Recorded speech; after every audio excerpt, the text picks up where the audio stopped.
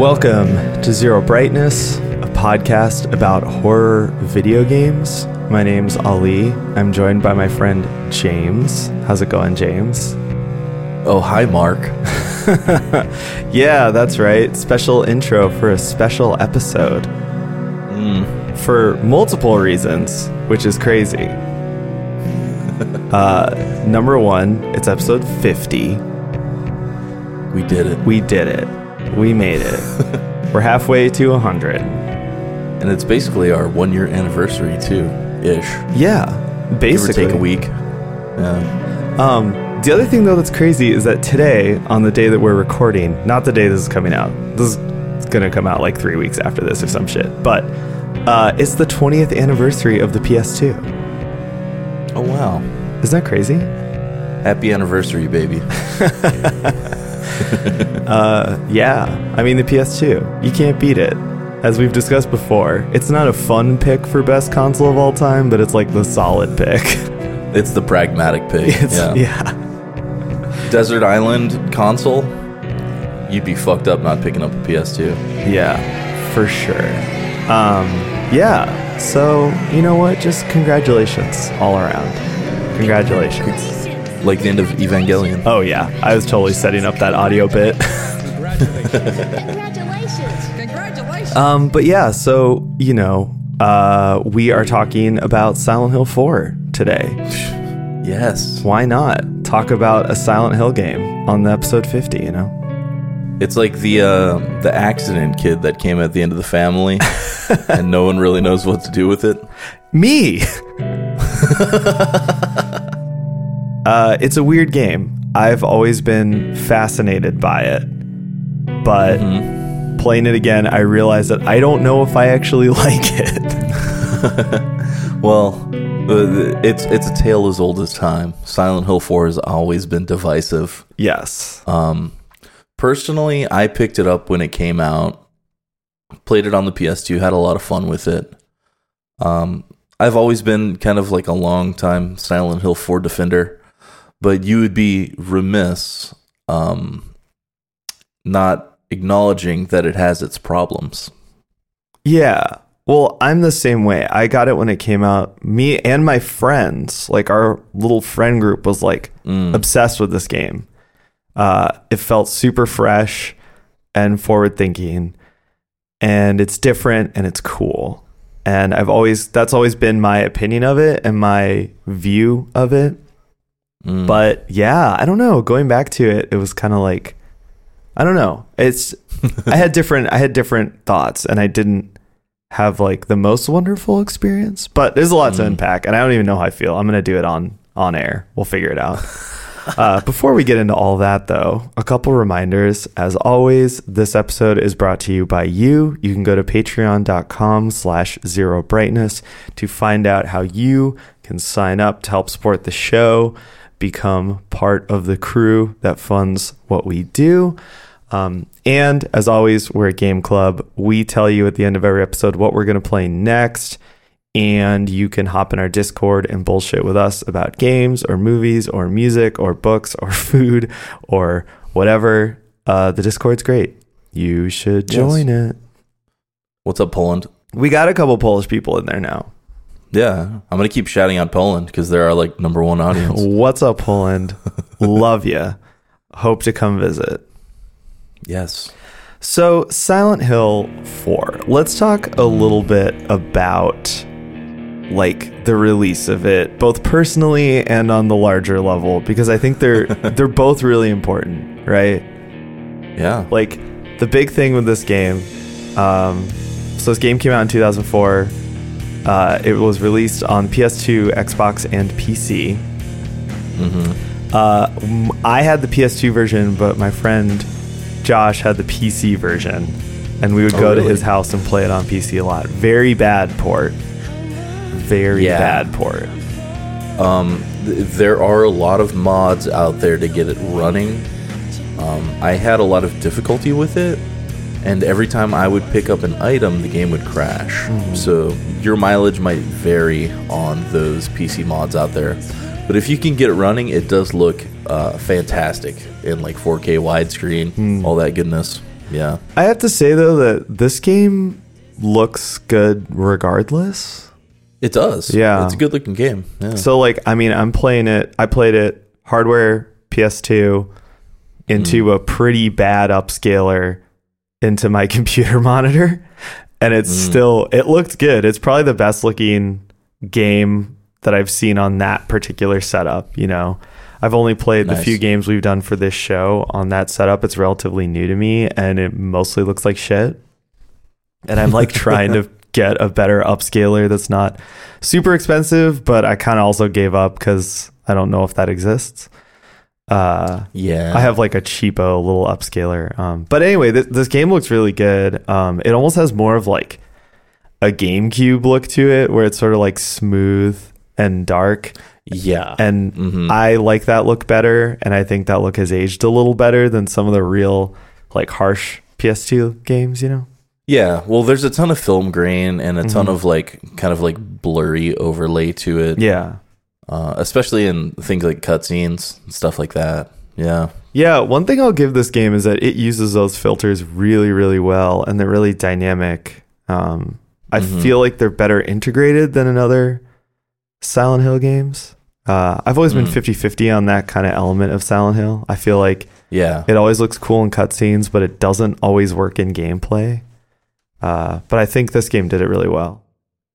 And, you know, classic Silent Hill 4, the character models look great. The facial models, especially, pretty, like, cutting-edge realism in terms of facial stuff on a PS2, you know? Yeah. Silent Hill 4 has always had a bit of a weird/bad reputation ever since the time it came out.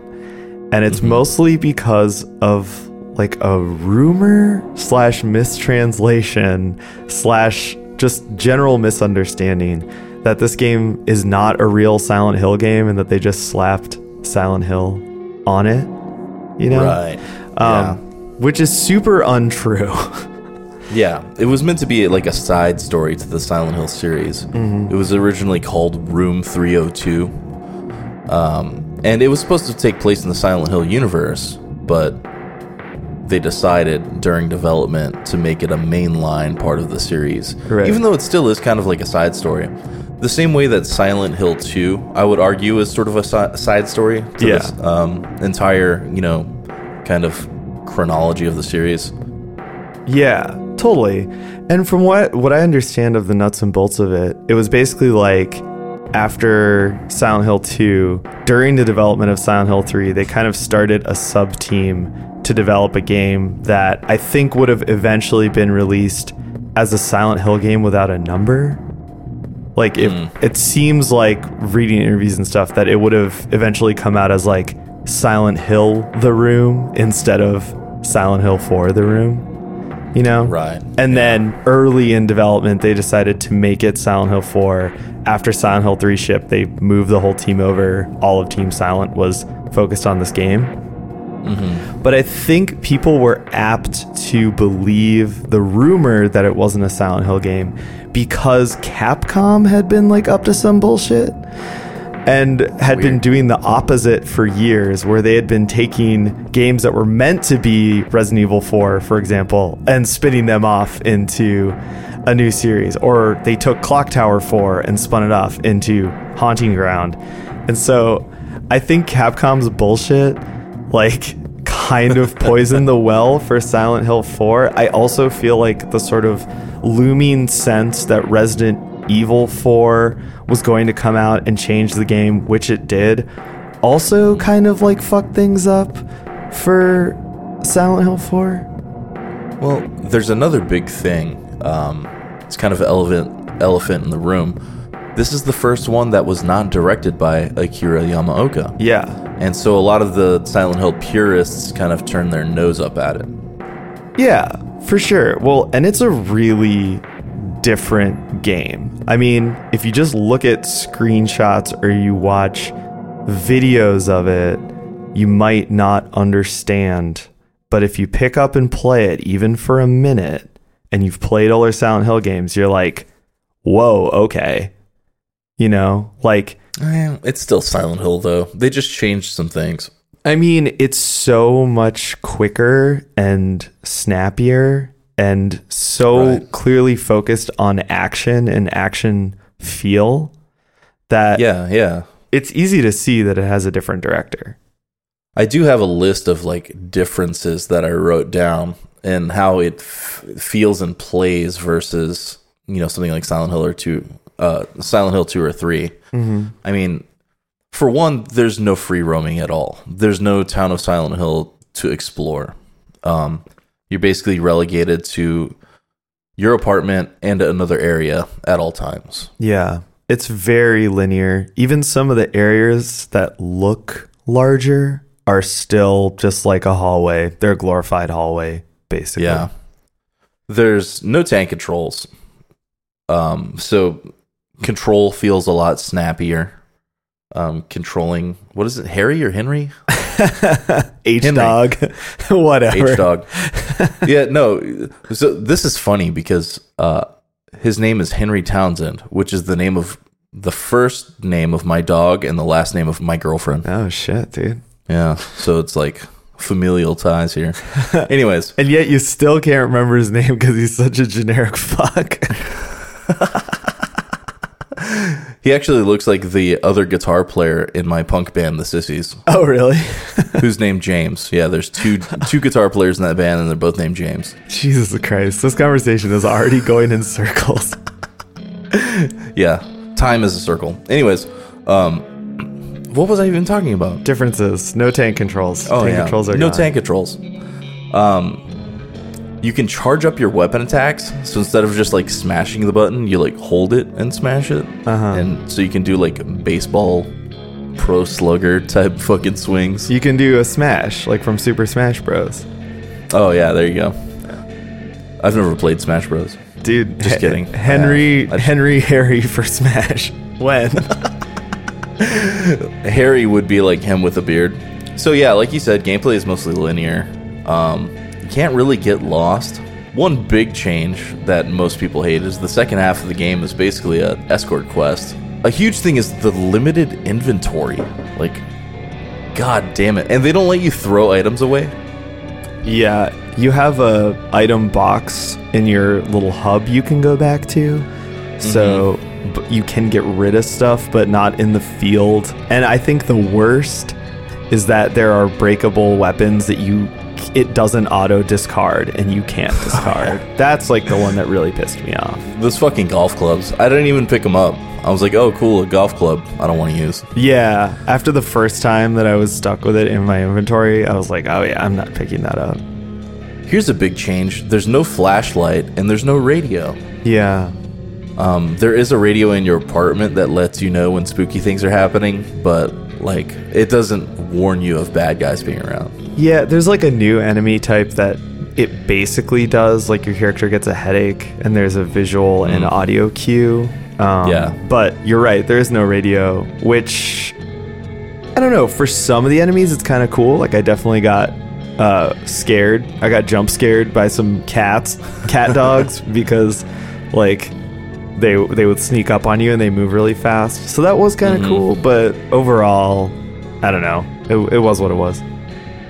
One huge plus is that there's not really any bosses. Yeah. There's like one boss room and then the final boss, but there's no like big dumb Silent Hill bosses, which we've always harped on our previous episodes about how crappy the Silent Hill bosses have historically been. There's still a dumb final boss. Yeah. I call this one a plus though. Yeah. No, I agree. But other than that, I mean, it feels so Silent Hill. Just the way it looks, the film grain, the color grading, the pace of the dialogue, the Akira Yamaoka soundtrack. It's just so Silent Hill in every other way. It really feels like an EP between two full-length albums or something, right? It's just like the oddball of the group, but it does really cool things. Yeah, well, and to make another musical comparison, this has always been my theory about actually the original 4 Silent Hill games, is that they basically align perfectly with the 4 full-length LPs by the legendary indie rock band Pixies. So it's like you've got the original Silent Hill is Surfer Rosa. It's like probably the best, but it's hard to say that because it doesn't have all the elements there, right? Sure. Then you've got Doolittle, which is like it has all the greatest hits. But you also feel like a narc saying it's the best because it's got all the greatest hits. Then you've got Bossa Nova, which is Silent Hill 3. It's fucking weird. And if you're me, it's your favorite Pixies record and it's your favorite Silent Hill game. And then you've got the last one. You've got Trompe Le Monde, right? Like, and Trompe Le Monde is weird and different, and it has no flow from track to track, but it's fucking great. You'd be kind of crazy to argue that it's the best Pixies record, but because you've listened to all the other ones so much, it's like permanently intriguing just because it's so different. And that's kind of how I feel about Silent Hill 4, where it's like I'm always intrigued by it because it feels so strange. Like it's clearly Silent Hill, just like Trompe Le Monde is clearly Pixies. It's not a Frank Black solo record, which is what kind of analogous to the rumor about like Silent Hill 4 that it was meant to be a side thing, that like people would always say, oh, Trompe Le Monde's like the first Frank Black solo record. No, it's not. It's a Pixies record for sure, but it just feels weird and different. But also, like I said, there are some big gaps. I think the big thing with this game, like you can tell it has a different director, because I feel like this game doesn't really have the flow of older games. Like even between cutscenes and gameplay scenes, or even between different gameplay scenes, like it really feels like there's like no flow, you know? Well, I'm gonna argue with that a little bit, because I think this game does have some really cool direction. But I want you to humor me, and we need to go back to this Pixies analogy for a second. Okay. Imagine the end of Silent Hill 3. Heather tells the guy, look, blondes just want to have fun. Uh-huh. And then in the background, you hear the opening chords of Where Is My Mind? Uh-huh. As the credits roll. That would have been cool. No, I know you said that Surfer Rosa is more Silent Hill 2 or Silent Hill 1, but Where Is My Mind is Heather's wheelhouse. I think Silent Hill 3 is so weird and kooky that I have to think it's either Bossa Nova or it's Come On Pilgrim, you know? It's got big Come On Pilgrim vibes. We've already lost all our new listeners. Come on, everyone likes Pixies, right? Everyone listening to this show likes Pixies, I think. They're all just looking up Where's My Mind. Oh, I heard that in Fight Club. Every fucking movie ever made. Yeah, true. Enough time has passed. Where's My Mind is almost as overused as like Creedence Clearwater Fortunate Son. It's definitely the Fortunate Son of the modern day. If you don't if you don't know what we're talking about, you absolutely know the song Fortunate Son by Creedence Clearwater Revival, because every Vietnam War movie from the 80s and 90s used it. And it's not even just Vietnam movies. Like, if your movie is like set in the early 70s, that song has to come on. It's like they used it instead of a title card telling you what year it was. Yep. Yeah. And I guess Where's My Mind does that for like 1997. Yeah. Even though that's like a significantly older song. Oh, for some reason it just like screams 97. Yeah, because that's when everyone picked it back up for licensing. Yeah.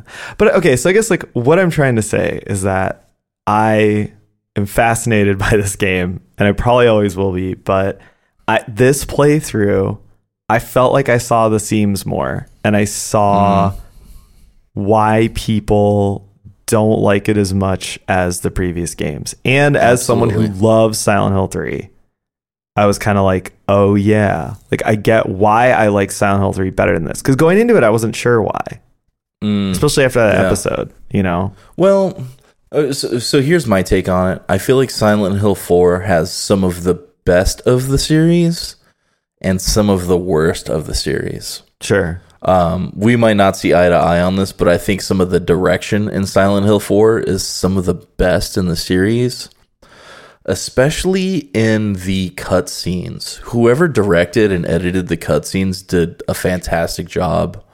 They're so eerie and freaky. I feel like the dialogue is better written and better acted in this version. I mean, it was just really bad in 3. I was laughing at 3 a lot. Well, see, I actually agree that the direction of the cutscenes is good and the acting and writing is... I actually don't agree that the acting and writing is better. There's some really bad writing in here, and there's some really bad acting in here. I actually don't think it's better at all. I take that back. I do think the cutscenes, there's a lot of cool, spooky cutaways and stuff, and like cutscenes of ghosts and weird, almost like VHS style cutaways. I do think that stuff is all very cool. My argument is that it doesn't feel integrated into the game. And while I was playing the game, that a lot of that stuff felt like it came out of nowhere. Like I would be playing and then suddenly that would happen. And it's kind of funny because I think for how surreal people like to say the older Silent Hill games are, playing this game made me realize that there's a real like sense of visual and spatial logic to the cutscenes in that game because so much of the gameplay is so cinematic, right? That like there is an actual like sense of logic between like, or as far as how you transition between a really cinematic gameplay scene and an actual cutscene. And I felt like in this game, a lot of those cutscenes were just coming out of fucking nowhere. Like, and so suddenly you'd be going in and out of these weird cutaways and it felt like you were like reset every time, you know? And that's the direction thing I didn't like about this game. It was really weird and jarring and it made it feel like amateurish. Another point about the direction that we have to make is that when you're in Henry's apartment, the game is in first person exclusively. And the way that handles direction and framing and your attention, I think is really not just interesting, but kind of groundbreaking in a first-person horror way. It's so difficult to look at this game and not think of PT Demo. Yeah, for sure. Well, okay, we got way the fuck ahead of ourselves here for a second. Because we're 20 minutes in and we haven't even talked about the fact that a good chunk of the game is first person. So the big groundbreaking thing about this game, the big selling point, the hook, whatever you want to call it, was that part of this game is now first person. And the game essentially has 2 modes that it flips back and forth between. The one mode is traditional Silent Hill stuff. Running around, third-person combat, puzzle solving, hitting dogs with pipes, etc. The other mode is a first-person exploration game. There's no combat, although you can take damage, and it's basically pure exploration, puzzle solving, etc. And it's all set within a small 1-bedroom apartment. And it's fantastic.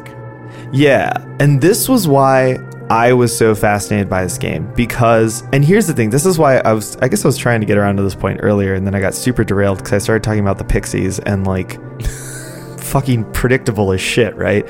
But my point was that me and my friends were so fascinated by this game because at the time that this game came out, there was this energy in the air that was making everybody wonder and try and find what the future of horror was going to be, right? So we were a good 4 years and change after the Blair Witch Project. And in the world of horror movies, I mean, to us, just being like teenagers, the Blair Witch Project was like God. Like, it really felt like that was gonna, not that it was our favorite movie or anything, but that we felt like that was gonna be the future of horror. And we even actually tried to start making found footage horror movies. My same friends and I who are obsessed with like Silent Hill 4. And like, in video games, I think that energy was starting to percolate as well. So when this game came out, I mean, it really felt to us like, holy shit, this is going to be like the future of horror games. More than even like Resident Evil 4, which kind of actually ended up being more in some ways, you know. I mean, this game, my take on it was that this game is actually more forward thinking in some ways, because it did actually predict what now I think is the kind of main genre of horror games. Yeah, I mean, first person exploration horror is just like, it's kind of the standard now, really. Yeah. We don't see Silent Hill clones. We see first-person horror exploration games, like one a month, you know? Yeah, totally. Always coming out. Or like if we see a Silent Hill clone, it's marketed as this is a Silent Hill-like game, whereas like a first-person exploration game is just this is a new horror game, you know? Right. Yeah. Yeah. But so it was interesting to go back and play it because once again, I think that I liked those parts of the game. Mm-hmm. They were cool. But once again, I was less impressed with them than I was obviously in 2004. But not really because of those parts themselves or the content of those parts. It was mostly because I felt like the flow of it was just broken up in a bad way by the other gameplay segments. Like, yeah, well, the flipping back and forth. I do want to get to the other side of that coin, but you know, just lingering on this the first person segments for a little more, like in terms of direction, they're really interesting because, you know, this is a big theme in the game, but Henry is locked in the room and he can't escape.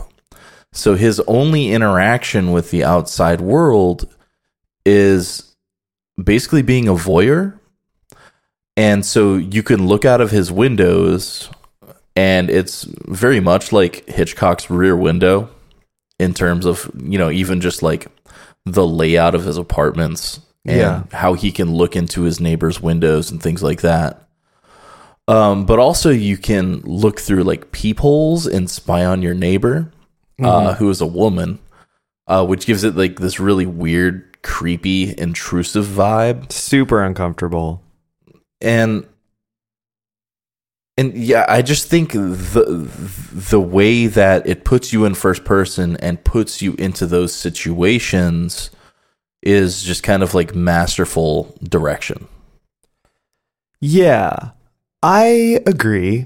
I think these parts are really cool. I think, though, that in my head, before I started playing it, what I really liked about these parts was the way that the apartment degrades over time. Mm-hmm. Because, so basically, in the first part of the game, these sections are like a hub world. So they're like your refuge. Yeah. So the setup of the game is basically this guy wakes up one day to find that he's locked in his apartment, both physically, but also kind of metaphysically. Like, he seems to be in a different dimension. When he bangs on the door, even if someone's right outside it, they can't hear him. Right. And so he's trapped in his apartment, and one day a hole appears in his bathroom that he crawls through. And through that hole, he can visit different weird, creepy Silent Hill otherworld type locations. Right. So in the first part of the game, the apartment is your hub world. There are portals back to your apartment throughout the various areas. You can go back and forth, and when you go to your apartment, your health is replenished. You can use your item box, and you can kind of see what's changed in your apartment. You can get some chalky milk out the fridge. Yes, and you can do that as well. For some reason, spy on your neighbors a little bit. Yeah, exactly. For some reason, I saw you type the phrase chalky milk in the Discord, and something about it just hit me the wrong way. I was just like, ooh, I don't like that. Baby Yoda likes chalky milk. You better like chalky milk. Dude, I don't fuck with no chalky milk. Wow. I have listened to that PP song probably 25 times in the last 24 hours. It's your new ringtone? I mean, it may as well be, man. I can't stop listening to it. Holy shit. Ain't gonna PP your bed tonight. Excuse me, it's pronounced I aim gom BB. Okay, say it right. Oh my The god. little maniacal dance. Yeah, oh yeah. Just that little kid don't know how to move your legs kind of dance. I love it, dude. Fuck. Anyway. What? So that's how it works in the first half of the game. In the second half of the game, however, it becomes haunted. And so it sort of becomes like an item management minigame to keep it free of hauntings if you can. And eventually you can't. Everything gets more degraded and fucked up. And it also stops healing you when you go back. So it stops being kind of a hub world and starts being more of like another obstacle you have to go through between other worlds. We'll get into this later because I think when that happens, it kind of completely destroys the pacing of this game. But the first half of this game has a sort of chill gameplay loop, right? You'll travel through the hole in the bathroom to a Silent Hill hell world, do some exploration, unlock some doors, get some items, and when you get beat up, you travel through the hole back to your apartment, heal up, throw some items in your item box, save your game with your notebook on the table, and then jump back into the hell world when you're ready. Yeah. That gameplay loop is pretty good through the first half of the game. Yeah. This brings me to a point. This game is kind of hard to get into for first-time players. I wrote up a top 10 hot tips guide in our Discord if you want to look it up. Use keyword hashtag better than SH3 and you'll find it. Shut up. Well, so the thing about this that kind of bugged me was that I think that as the game goes on and the apartment gets creepier and more haunted, it's cooler. Like, I really liked how things degraded and I thought it was very cool and it was satisfying to watch. But number one, it takes forever. And so I feel like the mid-game apartment sections are just kind of boring or they're really fast and you just sort of skip over them. And then the late game sections are more satisfying, like visually and aesthetically, but then they're so difficult gameplay wise that they make you not want to be there. Yeah, it's just stressful. And it's like, I wish they could have found a middle ground between having it be this cool looking degraded place, but also just letting you walk through it without having to like fight. Because eventually you basically have to fight, even though there's still no direct combat. Yeah. Well, so in the first half, what I do appreciate is that there's a lot of indirect world building in your apartment. Yeah.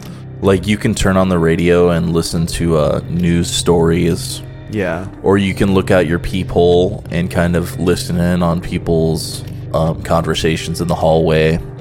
Yeah. Or the same, you can peep on your neighbor Eileen's conversations in her apartment. Yeah. And sometimes you'll get mysterious notes slid under your door, or you'll discover things in your apartment. Yeah. And I think just those types of things in terms of like atmospheric and lore storytelling are so interesting. And I feel like a lot of people can miss them if they just skip the apartment sections. Yeah. Which is a real shame. Yeah, and I think there's some cool like metagame puzzles hidden in here. Like there's one where you have to store an item in the item box in order to leave the world that you're in. Or like there's one where you can look out the window and see a phone number you have to call, And stuff like that I think is very cool. I think that's the best integration of the two halves of the game.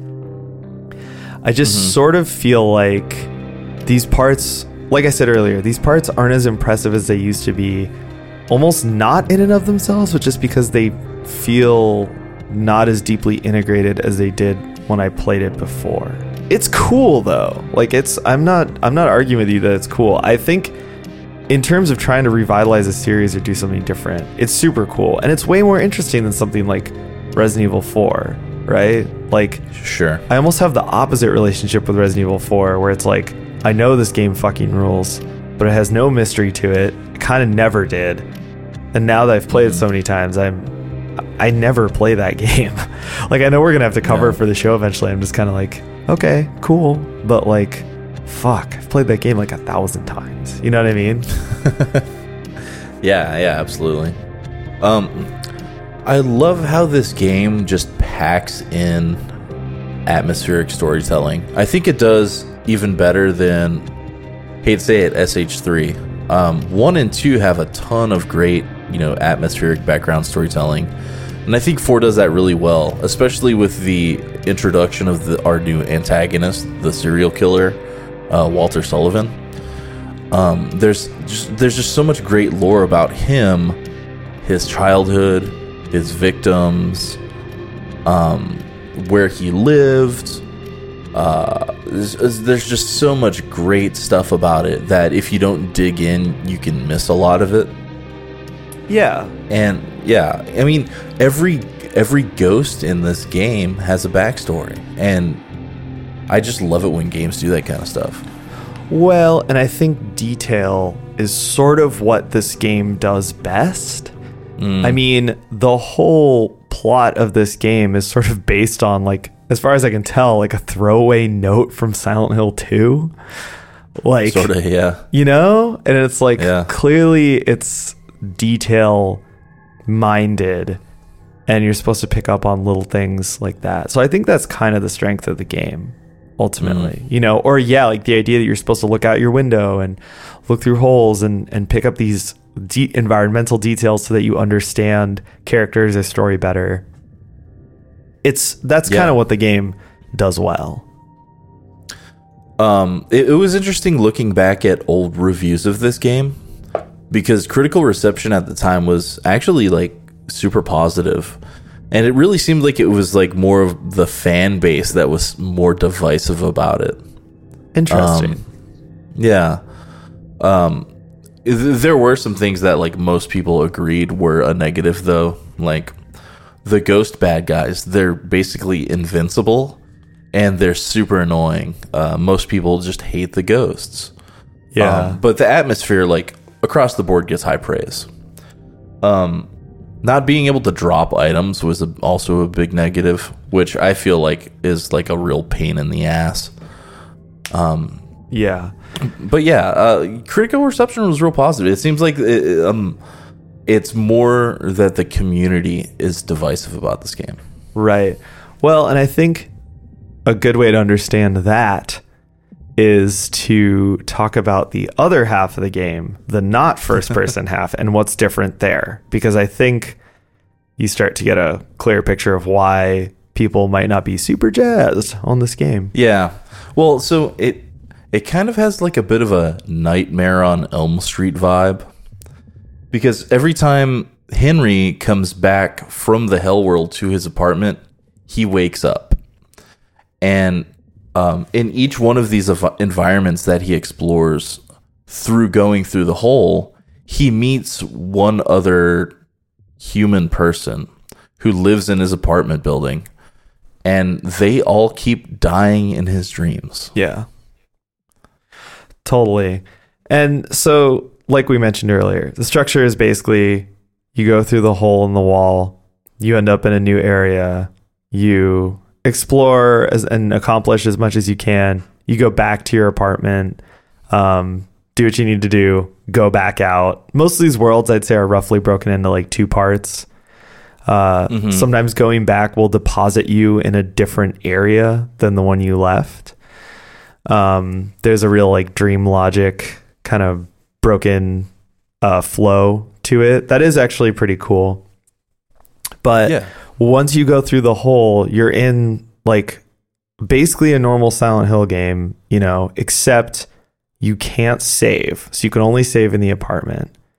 And you're just kind of up to your normal bullshit. There's 6 other worlds, and they actually call them worlds. It's kind of funny. It's like Subway World and Forest World. Yeah, totally. But they're not linked together. The only link is through the hole in your apartment, and later this like crazy spiral pathway. But they're completely separate, different geographical locations. Some are close to Henry, some are in Silent Hill in a completely other town. Like the first world, Subway World, is literally outside Henry's window. He can see the subway station It's from just his like window. empty and scary. Yeah. So let's talk about the feel here, because the feel is what really makes this different, right? So like we mentioned earlier, these areas are really linear. Like they're very cramped and linear. There's usually one or two progression puzzles to get you through it. Yeah. Yeah. And I think they do a good job with the architecture of not making it feel like a bunch of hallways. But functionally, that's kind of what it is. You know what I mean? Like, it's just super linear areas, and they're full of enemies. There are a lot of bad guys in this game. There is so much combat. You're going to be clubbing a lot of puppy dogs, a lot of cat dogs. A lot of cat dogs. And it's, I don't know. That was something that I remembered about the game, and that was a big criticism that at the time, you know, but it really kind of bugged me this time more than it used to. Like, there's a lot of cool areas with cool atmosphere that are then chock full of enemies. You're clubbing down like 4 to 6 enemies at a time in certain areas. Yeah. There's a lot of time waster enemies. Well, so in the first 3 games, I was the kind of player that would take my time and club the shit out of anything to death. Just so if I missed something and I backtracked, I wouldn't have to worry about bad guys. I would literally just stand in the corner and club all the nurses to death, essentially. Okay. So in this game, there's just so many bad guys that, you know, one, eventually you're just going to get hit a lot and you're going to have to warp back to your apartment. Yeah. But 2 is there's just so many of them. It just takes forever to fucking club these things to death. And then 3, some of the enemies just cannot be killed and you're going to have to run regardless. Yeah. So I'm the type of player that I would always avoid combat. So this is like super annoying to me. And that's why I like Silent Hill 3. I thought Silent Hill 3 was designed around running from enemies, and this game is designed around fighting them. It seems like a small distinction, but it's actually huge. And the other thing that bugs me, right, is that you're meant to fight so many dudes. Okay, that's one thing. But then the 2 big additions to the enemy roster in my mind here are enemies that you can't really kill or are super hard to kill, right? So number 1 little thing is the gauntlets. There's in multiple parts of the game, there's like hallways where dudes pop out of the walls. And they're like connected to the walls. And I started to think of these as just like gauntlets you have to run through. The fucking escalator in Subway World is literally the worst part of the game. Yeah. But then they do it again later. Yeah. Well, you get to it within the first 30 minutes of gameplay. Yeah. And it's like, what the fuck is this? Like, who decided to put this in the game? Right. But so that's like a design choice that seems to be really at odds with the idea that like you should kill everything you see, although you can kill all those guys. It's just weird. You basically have to on this. So okay, so we've talked about how the second half of the game you have Eileen with you, and you know you're basically escorting her through all the stages. Right. You have to play each world a second time all the way through. And the second time through Subway World with Eileen, if you don't kill all those stupid bad guys in the fucking escalator, you're gonna have a hell of a time. Yeah. You basically have to. Yeah. And it's a fucking nightmare. And it's really hard. And it sucks. Yeah. And it's just one of those things where it's like, why would you do this? Similarly, some of the enemies, like I said, they just feel like time wasters. There's these moths that like are really easy, but they take forever to kill. And while you're doing it, you're just like, I can feel my life passing me by, you know? Yeah, the little mosquito bird things. Fucking hell. They're just a nightmare. Also, I live in Minnesota, which famously has really bad, gigantic mosquitoes. Like, I've already done this in real life. I don't need to do this in a game. Sure. I mean, the saving grace of this, before I get to the other big thing, and it's a way bigger thing, the saving grace of this is that on a mechanical level, like the combat and movement and everything in this game is better than the rest of the series. Like, Sure. there's no arguing that. I mean, the combat is smooth. It uses a lot of like auto aim and stuff that is pretty good. Sometimes when there's a lot of enemies on screen, it fucks off on you, and then you kind of are just fucked. But I don't know, like it was just such a push and pull.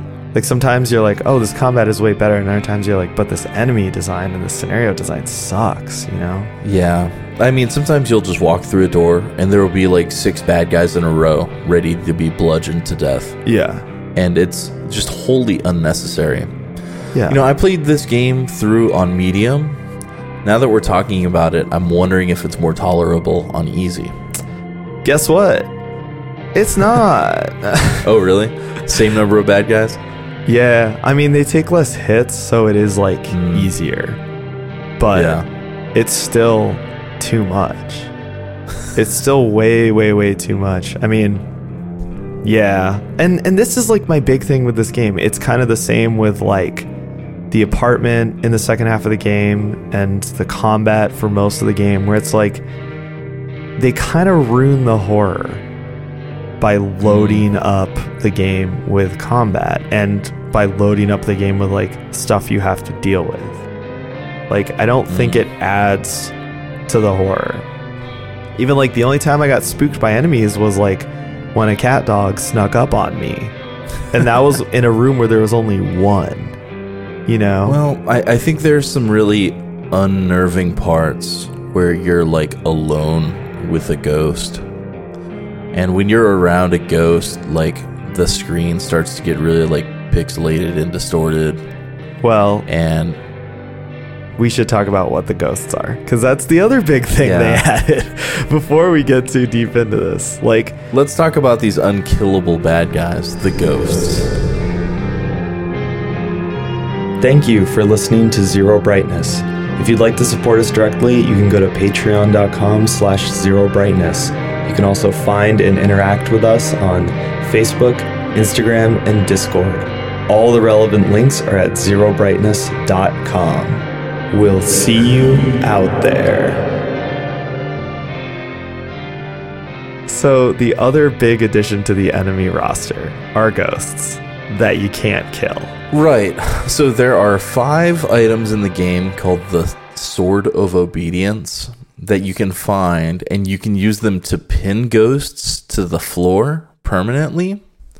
But if you take the sword back, they get back up and just like haunt you incessantly. They float through the air and just kind of chase you wherever they are. And regardless of like your elevation, or if you're like running up and down stairs or just down hallways, the ghost will incessantly chase you and basically like pick at your health bar slowly until you die. It's probably best to just run from them at all times. Yeah. But some of the ghosts are significantly stronger. All the ghosts are the victims of the serial killer Walter Sullivan.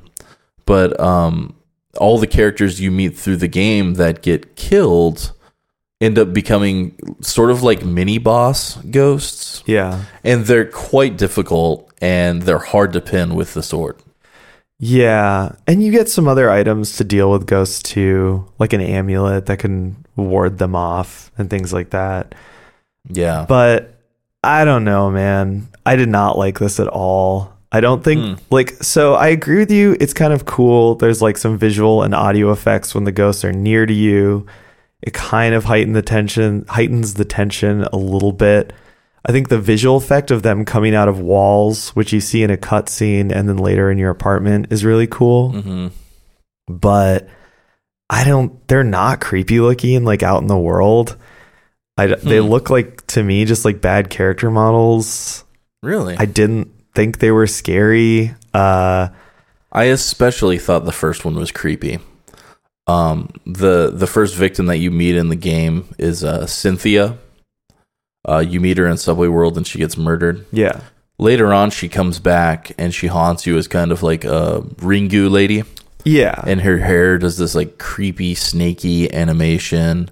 And she'll like slide across the floor like a snake and pop up, and generally like super unnerving and creepy to me. And then there's another one where like the guy is like perpetually on fire. Yeah. Creepy as fuck. Well, those ghosts are cool, but there's like hella other ghosts in the game. Yeah, the serial killer, he's trying to get to 21 victims. Yeah. So there's a ton of ghosts. You see the first ghost in like the first level. Yeah, totally. Oh, there's 2 in the first level. Yeah. So I agree. There's like marquee ghosts that are very cool. Yeah. And I thought that aspect of the game was cool. And you like have to deal with them. You get like an item supply to deal with them. But then there's all these other ghosts in the game. And like they're super annoying. And like you walk into a room and suddenly your screen turns red and you're taking damage and you're like, oh fucking shit, like there's a ghost in here. And it almost like took away from the horror of like the cool ghosts later, because I had already just been frustrated with them. Just running. Yeah. And also the fact that it's all just like item based. It's an item management puzzle to deal with the ghosts, and item management is not fun in this game. And yeah, or you just run the whole time, which is, its own set of problems. Right. Exactly. I don't know. I think that it's an interesting concept. It was apparently a concept that was considered for Resident Evil 4 that they discarded, and seeing it in this game, I was like, oh yeah, I totally get why they didn't do this, because it once again, it's like all the different elements of this game kind of feel incoherent. Like the ghost part of it doesn't totally cohere with like the smacking moths in the face part of it, which doesn't totally cohere with like the room part of it. I don't know. I mean, I didn't love it. I don't love the ghosts, but they do raise tension a lot. There was a point, so you can get 5 of these swords, and if you pin down certain ghosts, they won't show up later in the game. But some ghosts I found very difficult to pin. I couldn't pin Cynthia for the life of me, and I tried several times. Yeah. So I just ran from her. And the same with the other ghost that was on fire. I just ran from him because I didn't want to deal with it. Yeah. But then later on, they show up in like the same alleyway. And you have these like 2 or 3 like boss ghosts like chasing you incessantly. And the tension is just so high at that point in the game where like, okay, I can't even stand here without being attacked. And if I go to my apartment's fucking haunted, so it'll kill me.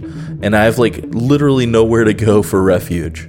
Yeah. But it sustains that kind of like stress and tension for too long. Yeah. That I feel like it just becomes a slog towards the end of the game. That's my problem with it, was that I just felt like it was annoying.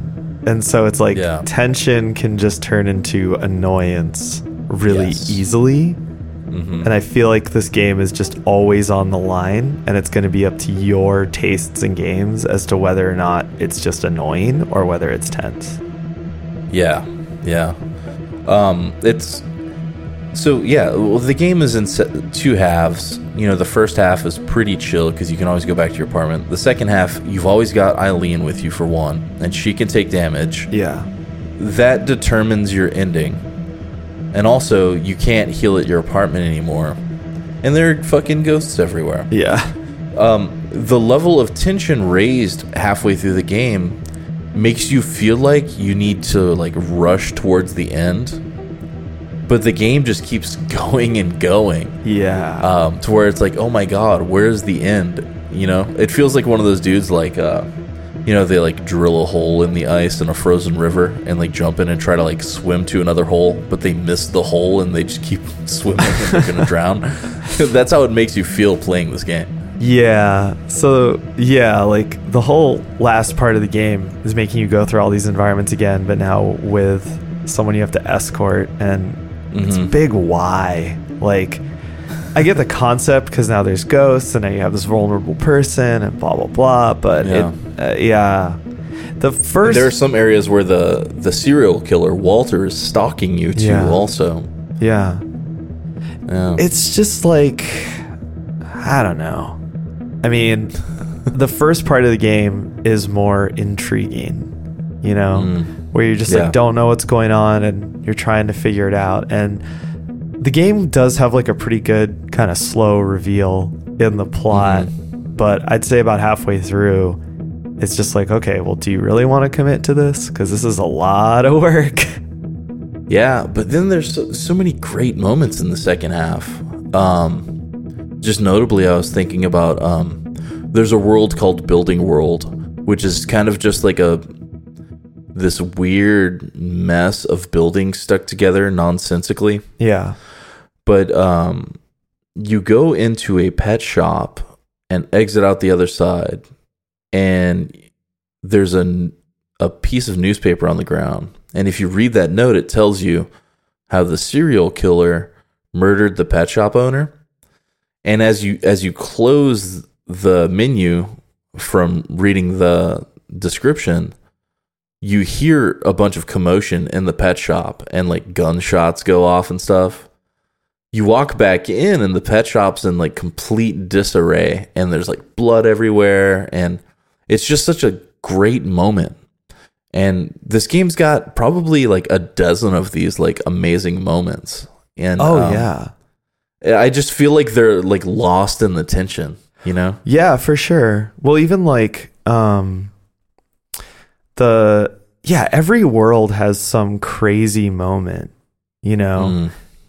Like in the forest world, just the first time that you walk up to what's his name? The weird guy, Ed Gein. Jasper. Yeah. Jasper Gein. Yeah. Like the first time you walk up to him, it's such a surreal scene. It's like this little clearing with two giant creepy rocks. Yeah. Which if you investigate, it just says there's something creepy about this rock. Yeah. I appreciated the forthrightness. Indeed.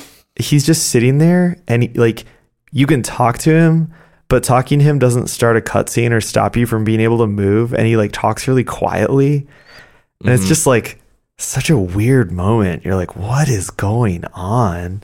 Or like there's a prison area that just slowly gets darker and darker and darker, where like you're in a prison, you walk into a cell that has like a noose and you're like, oh, that's fucked up.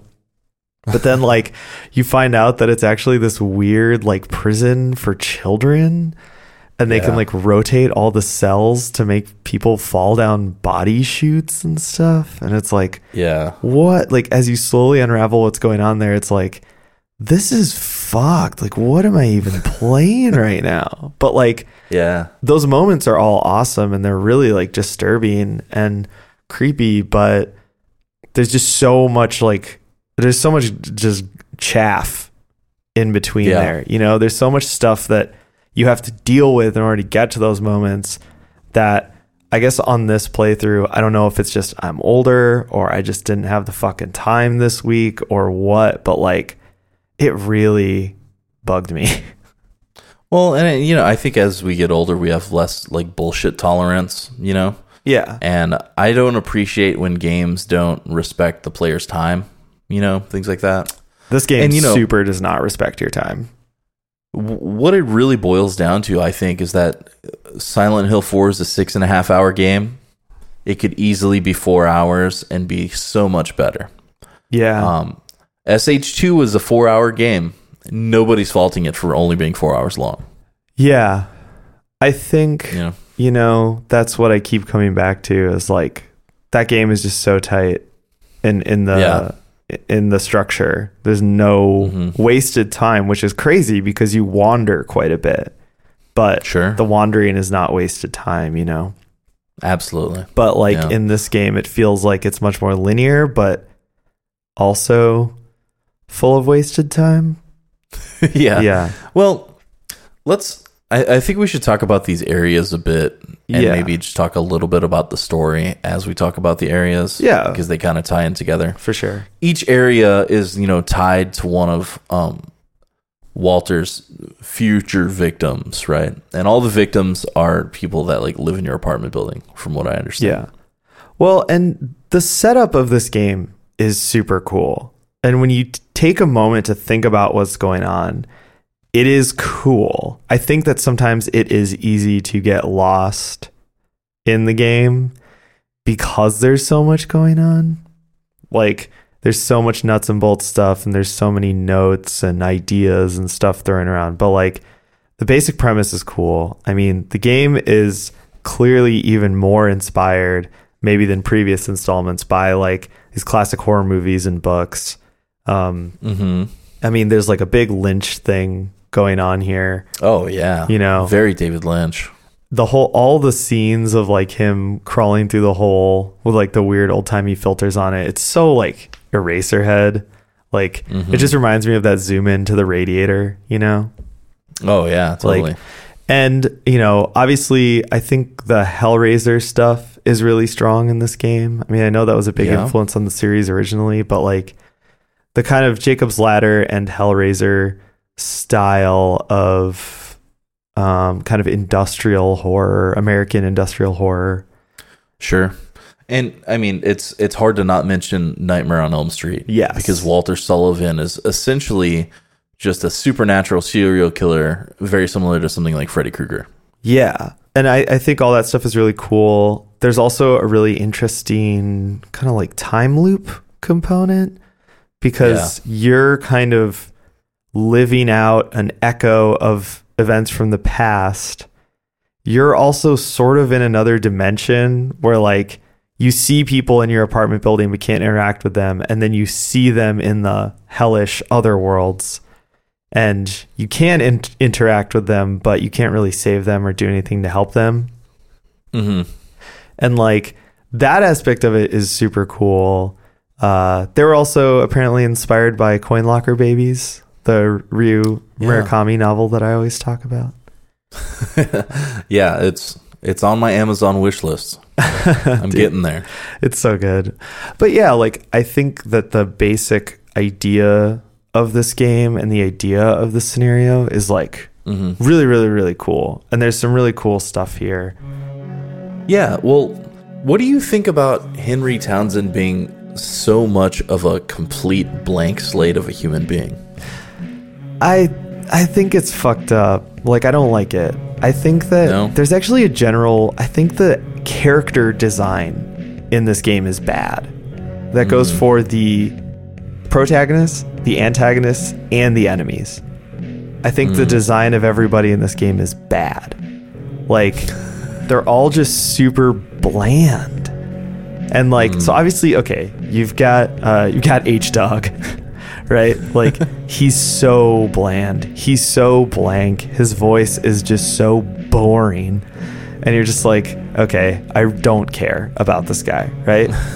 And then you've got all the people from your apartment building who, I don't know, like, they're also really bland, but in a different way, because they're all stereotypes. Like, you've got like the sex pot lady, you've got the middle-aged businessman, you've got like the other middle-aged businessman, cute girl next door, and then you've got the girl next door, and like you know, and then you've got like the kooky guy. I don't know, none of them have much of a personality of their own, and none of them are that compelling. That's another thing that reminds me of A Nightmare on Elm Street, though, because you need that like cast of like kooky teens. You know what I mean? But who did Nightmare on Elm Street have? The Dream Warriors? No, who's the character from Nightmare on Elm Street? Oh, like the protagonist? No, dude, fucking Freddy Krueger. But yeah, Walter Sullivan is the Freddy Krueger here. Okay, this is the other problem. The enemies in this game, the enemy design in this game sucks. There is no Freddy Krueger. Walter Sullivan is not a cool character. He looks exactly like Vincent from SH3. He says a lot of weird stuff, but he doesn't really have any style, flair, or panache. I mean, like, he's not an interesting villain. And then the monsters are the same way. There's one great piece of monster design in this game, which is that ostrich with 2 heads. Like, yeah, fucking hell. That thing scared the shit out of me. And that thing rules. Everything else in the game is just super generic. It's like cat dog, monkey man, floating guy. Like, well, there's a real lack of personality in the enemies. And I think, like, they could have totally sold me on the bland characters if they had a Freddy Krueger. If Walter Sullivan had been more like, you know, Claudia or something, or Dahlia, Like, there's a history of these creepy cult leader type people in this series that are really scary, right? But it's not in this game. I don't think Walter Sullivan fills that role. I'm gonna disagree with you there.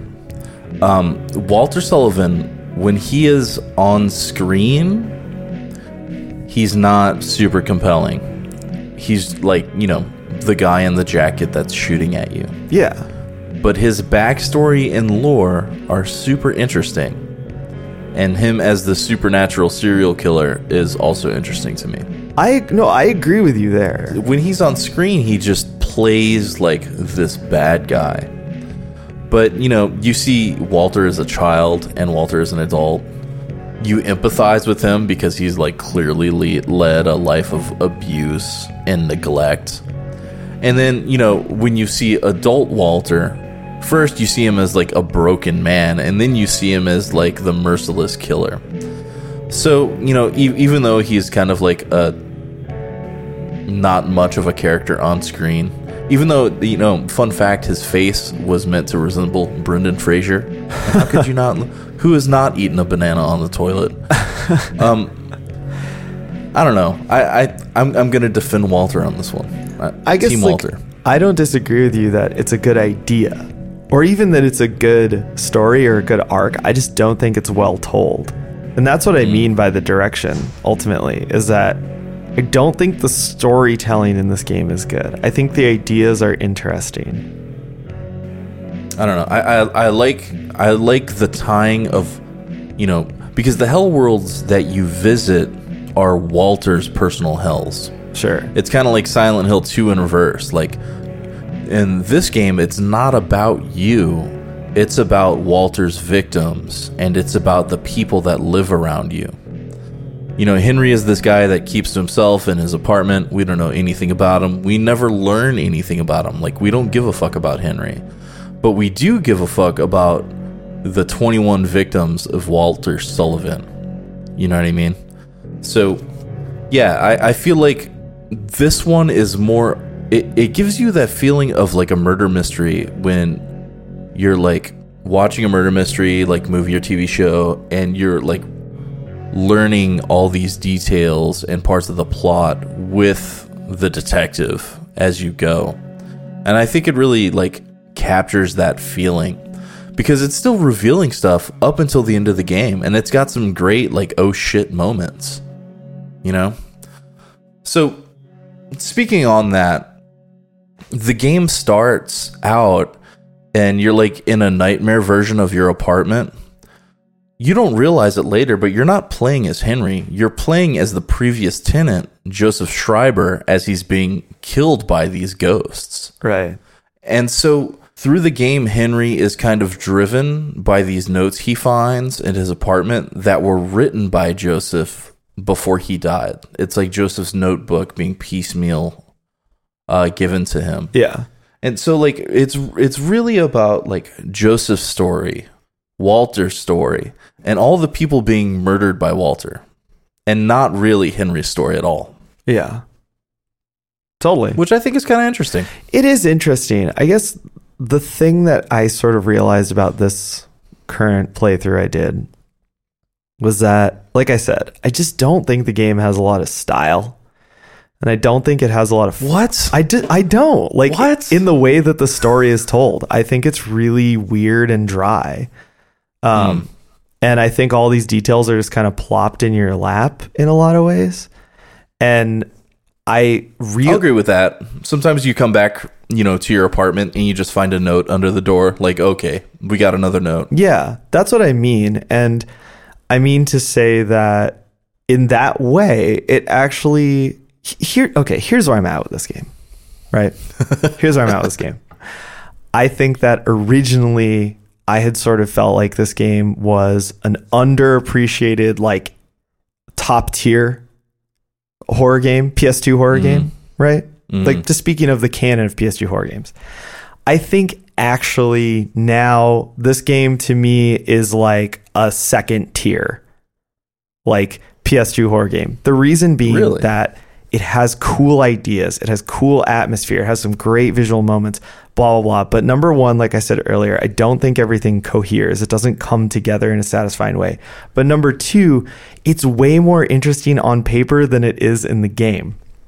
And yes, I was going to say that. It's more fun to talk about the second half than it is to play the second half. Right. And in that regard, I would say that it reminds me more of something like the original Fatal Frame or something like Kuon, where when you write it down, you're like, oh, that's cool. But then when you're playing the game, this stuff is presented to you with such little style or flair, and it's just plopped in your lap that you're just like, okay. And if you just got done with a really stressful gameplay segment that was super unfun, and then it's like, here's your reward, you're just kind of like, yeah, dude, fuck that. You know what I mean? And so I think that that's kind of where I'm at with Silent Hill 4.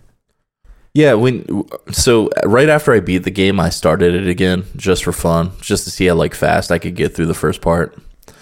And I basically powered through the first part of the game until I hit the prison world, and I was like, I think I'm done. Yeah. You know, there becomes points where it's just not so fun anymore and you want to turn it off. But I did feel compelled to play it again because of all the juicy tidbits, you know, so. Yeah. I guess for me, I kind of felt, I really strongly got that feeling that the game is actually more interesting on paper than it is to play. So, and I've played it a bunch of times in the past, you know. Yeah, so yeah, for sure. I think I'm kind of having that moment, you know, where it's like, I've already done this and I don't know. But no, I think that's sort of where I'm at. I think that, and especially after having relatively recently played 1, 2, and 3, with how much I love 3, I think 4 is just kind of like, oh, okay. Like, it's cool. Yeah. And I know I feel like I'm being really negative. And I'm not trying to be. It's just that once, like we talked about before, sometimes, especially with these survival horror games that have a really brutal ending, or ending stretch, it's so hard to get back in the mindset of remembering the cool parts. Yeah. Even though I just did for a minute, yeah, it's just so hard to get back there because you're just remembering oh, remember when I killed all those guys on the stairs? Right. I try to not think about that. I'm trying, man. It hurt me. Or, yeah, I mean, just thinking back on the areas. Okay, so there's, we talked about Subway World. The big puzzle there is getting keys so you can get down to the right train platform. One thing I want to say about Subway World, I actually really like this world. I do too. There's a cool, so it's like the Jacob's Ladder subway station thing. It looks very similar to how it did in Silent Hill 3. I feel like this one's done better than Silent Hill 3 Subway World. I agree. And the thing that I really like about it is that it's basically a maze, and it's really weird and stressful. Like that maze part where there's basically a train track or a subway track that has 3 parked subways or 2 or 3 parked subway trains on it. Yeah. And you have to run through them and find unlocked doors and open pathways you can get through, and there's ghosts. That part is very cool. And I thought that was a good use of ghosts. But then there's later areas where you're just trying to traverse and they're getting in your way, and that's when I didn't love it. But I thought Subway World was really cool. I think it's one of the better, maybe it's the best they've done that kind of idea in the series. Yeah, besides the garbage escalator, Subway World is pretty top tier. And that's right at the end too. It's almost oh, and one more fuck you before you go. Right. So after Subway World, you go to Forest World, which is where you meet Jasper. And that's essentially where the orphanage is, Wish House. And that's where our serial killer grew up and was abused and indoctrinated into this Silent Hill cult. Yeah. This area is weird because it's basically an X. And you have to go to all 4 extremes of the X to get certain items. Yeah. And continue through the game. The design of Forest World is just really weird. It's not really linear, but you have to you have to hit all 4 ends of that X, but I don't know, it just feels really unique in its layout. Yeah. Unfortunately, it does feel kind of like a bad guy gauntlet because a lot of those areas are just packed with cat dogs. Yeah. I think visually I really love the design of this area. Yeah, it's creepy as fuck. Yeah, and the sound design is great. The sound design is great. It's got some of that nonsense sound design from the older games where you just hear random screams and yells. You get to go to like a weird shrine. You get to go to Toluca Lake and stand at the edge of Toluca Lake. Like, yeah, it's a really cool segment. I wish more of the game had this look or had this vibe. And yeah, I also wish there weren't as many dumb enemies blocking the way, because it does kind of like it kills your vibe. This one has a weird puzzle, a couple weird puzzles. The key puzzle? Yeah. Okay, so it gives you the solution if you look inside Jasper's car. Oh, I got it. But if you don't read that note, you're fucked. Yeah. Well, the thing that took me forever to figure out was how to get him to offer me the key. And it was just because I forgot to look at one screen. Oh. Like I went to one of the paths and I didn't realize there was one more screen, but I had to go there and look at something and then go back. And then he's like, I'll give you the key if you give me chocolate milk. Chalky milk, yeah. Yeah. Excuse me. Chalky milk. Yes, the correct pronunciation. PP. Yeah, I don't know. That was kind of weird, but I actually really like the key puzzle. I thought that was a really cool like meta game thing. I don't know. This is probably my favorite area in the game. The key puzzle is basically you pick up this cursed key, and if you go through a door into the next area, it just loops forever until you go back to your apartment, drop the key off into your item box, and then go back to Forest World and then traverse and then get to where you need to be. Then you can grab your key. Right. It does feel like kind of like a gameplay extension puzzle, but yeah, it is kind of unique. And if you don't read that note, you're like really like, what the fuck is going on? I mean, that puzzle did make me realize too that another thing that I think maybe hurts the flow a little bit is that going between the gameplay world, normal gameplay world, and your apartment, it kind of takes a minute. It's a bit long, and so having to do it to solve that one puzzle, you're like, oh wow, like it kind of takes a minute, you know? Yeah. Pro tip: you can skip the whole cutscenes if you just smash that start button. Yeah. So there's a lot of incessantly smashing the start button on this Mashers, dude. I know. I think I almost like broke my PS2 my PS2 controller is on death's door, and I think this playthrough of SH4 is like kind of sending it to hell. All right, so after Forest World, we have Prison World, which is a panopticon style prison world. A panopticon is a circular prison designed to have the prison guard watch everyone without being seen by the prisoners. It's kind of like a psychological torture prison design. Sure. It's meant to be real it's meant to be real efficient, but it ends up being cruel. So yeah, apparently some of the kids at the orphanage were sent here to be prisoners, and many died, but the doors broke, so they had to like drill holes in the floor to get prisoners out. And this ends up being a big traversal puzzle, because essentially, you know, the panopticon is kind of like a 3-layer cake, and you can rotate some of the floors to line up the holes so you can jump in and get to the basement. This is probably my least favorite area in the game, even though it is super fucking creepy and it has really great atmosphere and creepy moments. It just seems really goofy and corny and not nearly enough tied into reality. I don't know. I actually really like this part of the game because it's so weird and creepy, and I actually kind of wondered if it was like a metaphor, you know? Sure. Like I don't know if this place is supposed to be real, like maybe this is how Walter felt at an orphanage. Sure. Maybe a little bit of kind of our Silent Hill fan theorying going on here on my part, but not ashamed. Well, it's so specific about the panopticon style design. Yeah. I don't know.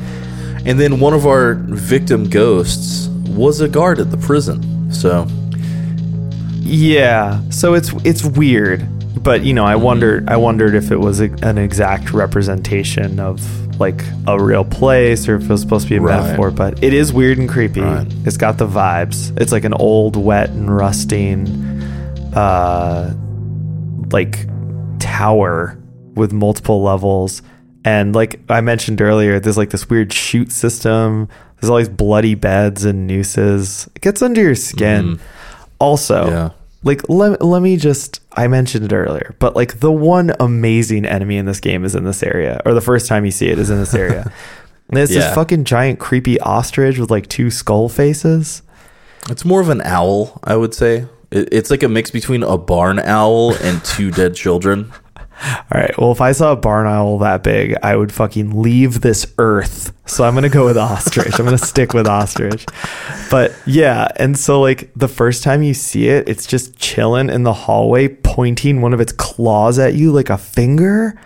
It's just pointing at you. Oh my God. It's so scary. And then you like pull out your gun and it fucking runs at you. Holy shit. Great bad guy design. Oh my God. And the design of having it in the hallway just pointing at you. Holy shit, dude. Like, wait, so creepy. You actually used your gun? That's, I was going to bring this up earlier, but the guns are fucking useless in this game. it's literally the one part where the gun is useful is that in that area against that enemy. Yeah. There's the gun only holds 10 bullets, and each clip takes up an inventory slot. Yeah. Which renders it like completely useless unless you like going back and forth between your apartment constantly. Yeah. My pro tip for this is grab that rusty axe as early as you can and just use the rusty axe for the entire fucking game. Yeah. Never pick up the golf clubs. No. Unless you like completing dumb golf club things. Yeah. Don't do it. Yeah. But yeah, like, I loved that enemy design. I don't know. This area had the most like cool set pieces and scares in a procedural way, like stuff that you would just encounter in the world that was like creepy or scary. And like I said, I feel like the rest of the game is a little bit light on that, either because it's so combat heavy or because it's mostly relying on the cutscenes to sell that kind of stuff. So I thought this area was really cool. The little forest world, prison world chunk of this game, I was vibing with a lot. Prison World has a couple like supernatural moments too. Like you'll be like reading a note in a prison cell, and all of a sudden you'll hear a guard walk by. Yeah, things like that are really cool. Yeah. So after Prison World, the fat guy dies, of course, and you go to Building World, which I think is one of the coolest and most unique areas of the game. The big problem with Building Worlds is that it's filled with monkey men. Yeah. But Building World is this like strange amalgamation of like this hellish outside area where it seems like it's like balconies and fire escapes all mixed together with indoor areas that make a little more sense, like a bar and a sporting goods store and a pet store. I mean, just the way that the indoor and outdoor areas are put together is just really strange and nonsensical, but it makes like a great like puzzly gameplay area. I don't know how to explain it. It's just so bizarre and nonsensical that I really like it a lot. I do appreciate the nonsense architecture of this area. I guess like visually it just didn't do much for me. And the monkey men did not do anything for me. I will say the first time I saw one, I laughed. So it got a reaction. I mean, was Masahiro Ito responsible for the monster designs in this one? Good cue. It doesn't seem like it, man. Like, I really don't know what's going on with the monsters in this game. Cause like they kind of struck out, except for just one or two bad guys. Yeah, like let's run them down quick. Okay, all right. We got cat dogs. They look sort of like leopards, but more dog-like, and they make cat noises. They're dogs with big tongues, and they lick things. And they make kitty cat sounds. Yeah.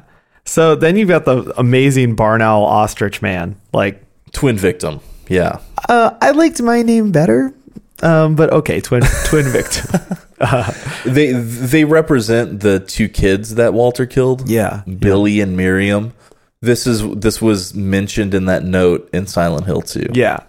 But amazing enemy design. So that's one of the exceptions. Like, great stuff. Yeah. Then you've got the Monkey Mans. They're just Monkey Mans. They're terrible. And they can steal your golf clubs. Yeah. And beat you with them. Exactly. Just another reason to not use a damn golf club. Yeah. All right. You've got your wall mans, who are mans who come out of the wall. They suck. So stupid. Then you've got the sort of moth, mosquito, bird mans.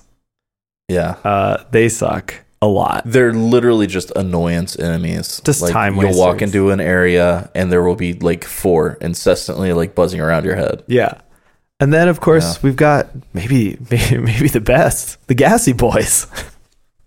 I fucking hate these. They're called the Patients, and they're like 9 foot tall. Like, they look kind of androgynous to me. They have like female and male characteristics, and they like hit you with a pipe. I guess they're like the closest equivalent to the classic Silent Hill nurse in this game. Yeah. But when you hit them, they burp, and it's so fucking stupid and not scary. And you can knock them downstairs, and they burp a bunch. Yeah. There's a great YouTube video of that. Yeah. You got to look it up, man. Yeah. Yeah, and then there's like I was saying, I think the marquee sort of boss ghosts design are awesome, but then there's also just normal ghosts that appear in the world, and they just look like blocky, low poly people who float around in dirty clothes. Well, the normal ghosts all have cool backstories too. They're all the original victims of Walter Sullivan from before the events of the game. So even if they are annoying, they still have a cool place in the game. They don't look cool though, and that's what I'm on about right now. Oh, I'm just going to mention, since we're talking about Building World, the first time you discover one of those swords of obedience is in Building World, and it's in a really cool scene. Yeah. You walk into this guy's apartment. He's another victim of Sullivan. He killed him right after the pet store guy. You walk into this guy's apartment, and it's his birthday. You know, there's like a birthday cake on the table and stuff, and you hear these like disgusting like gurgling sounds coming from somewhere. And Henry just like grabs his head because his head hurts. And so you walk, and the camera angle changes, and you see this like ghost like gasping for air and like gurgling its death rattle on the floor while it's being pinned by this sword. Yeah. It's just such a really cool little scene, and it's an interesting way to introduce this new gameplay mechanic, right? Because you pull the sword out, and this dude's gonna start fucking chasing you immediately. Yeah. So yeah, really cool. It is cool. I agree with that. Is Building World the place where there's like the room full of wheelchairs flying around? So that starts in Hospital World, but then later in Building World 2, you get all the hospital wheelchairs. Yeah. That's really goofy. Is that an enemy? It is really goofy. Yeah, so there's 21 victims of Walter Sullivan. All the ghosts are unique, and then the victims that aren't accounted for, there are that number of hospital wheelchairs. Oh. Isn't that kind of dumb? But it's kind of cool at the same time. Yeah, it's... And then there's twin victim, which are the 2 child victims. Yeah, right. Yeah. Yeah, that's this game in a nutshell, man. It's just like it's like, see, this is why I made that Pixies analogy earlier, and I swear to God, I'm not going to just start talking about the Pixies again. But it's like this game is so weird and so different from the rest of the franchise, and it's the one that most people, including myself, have played the least. So you keep wanting to come back to it because it's always going to be fascinating on a certain level. There's so many why kind of moments, like why would you do that? Why would you make that choice? So just like the last Pixies record, where it's like going to be just forever fascinating because it's like, why would you do that? God. You know what I mean? Yeah. But at the same time, like when you actually take it all into account and put it all together, you're like, I don't know how I feel about this. And the thing with that Pixies record, like I say right now, I listen to it all the time, but I've got my finger on the fucking skip button, dude, because it's like a record. I'm listening to my old CD copy, or I'm listening to it on Spotify, and when a song that I think is just absolute bobo comes up, I can hit next. You can't do that with Silent Hill 4, so I think I found it to be a more... When I'm making this comparison, I think Silent Hill 4 is more frustrating, you know? Sure. Yeah. But yeah, like there's like all the backstory about the victims, some of the weird shit that's in the game. You're just like, why is this even in here? But at the same time, it creates some of the like gonzo atmosphere of this game, you know? Yeah, totally. So after the nonsense of building world, you go to apartment world, which is essentially Henry's apartment building. Yeah.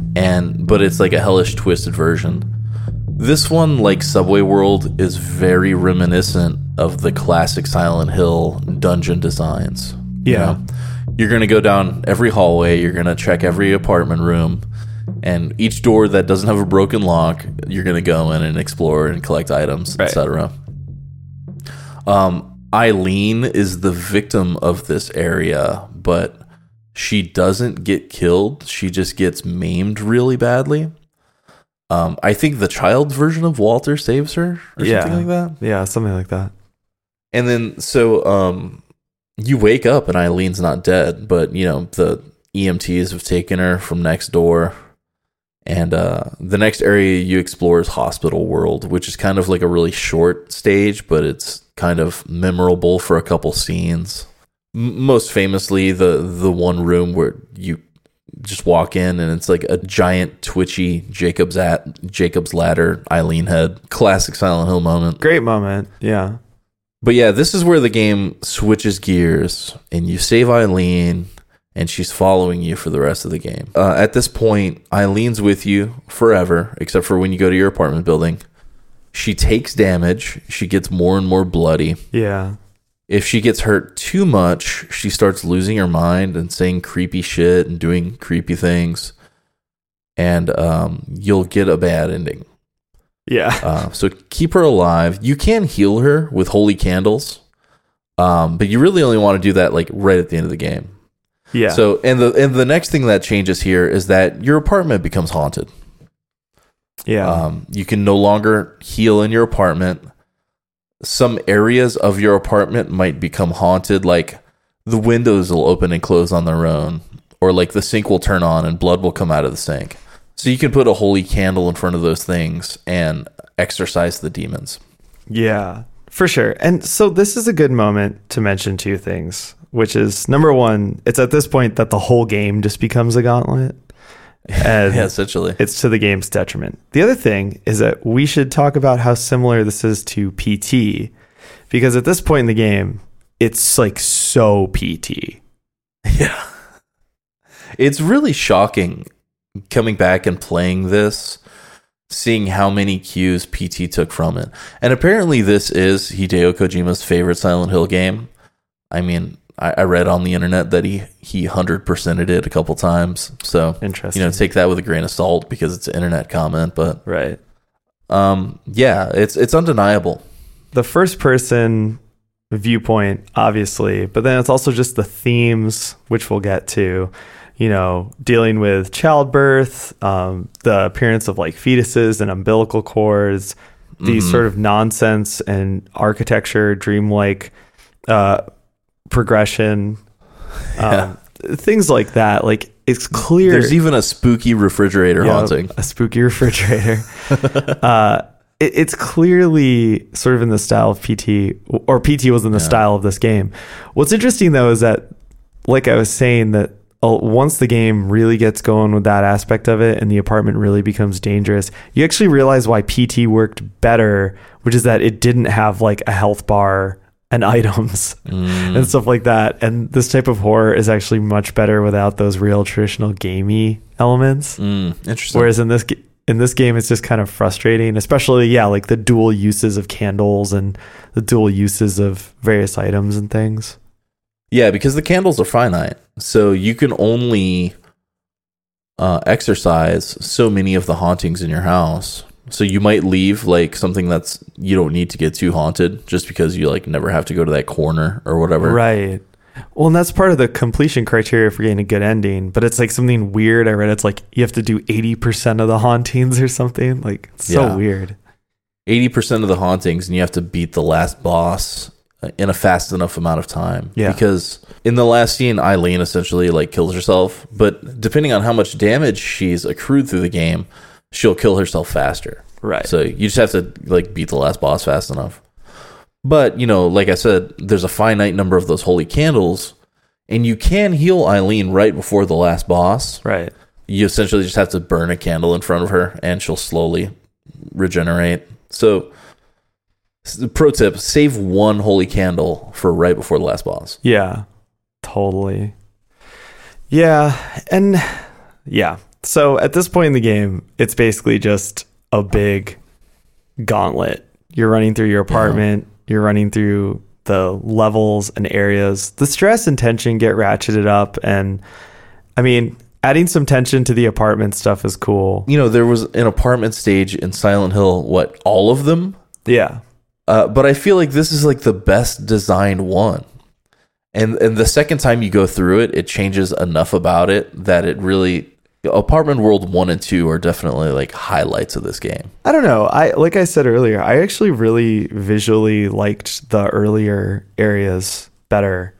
I thought, especially the way that they string together the later areas without anything to break it up, it got a little samey for me. Like going from building to apartment to hospital, not having any open world sections like you would have in the older games. I think these areas are all good on their own, but it got a little samey for me. Not gonna lie. Yeah, Apartment World does some cool things, especially the last time you go through it, just because it's like the last stretch of the game. Yeah.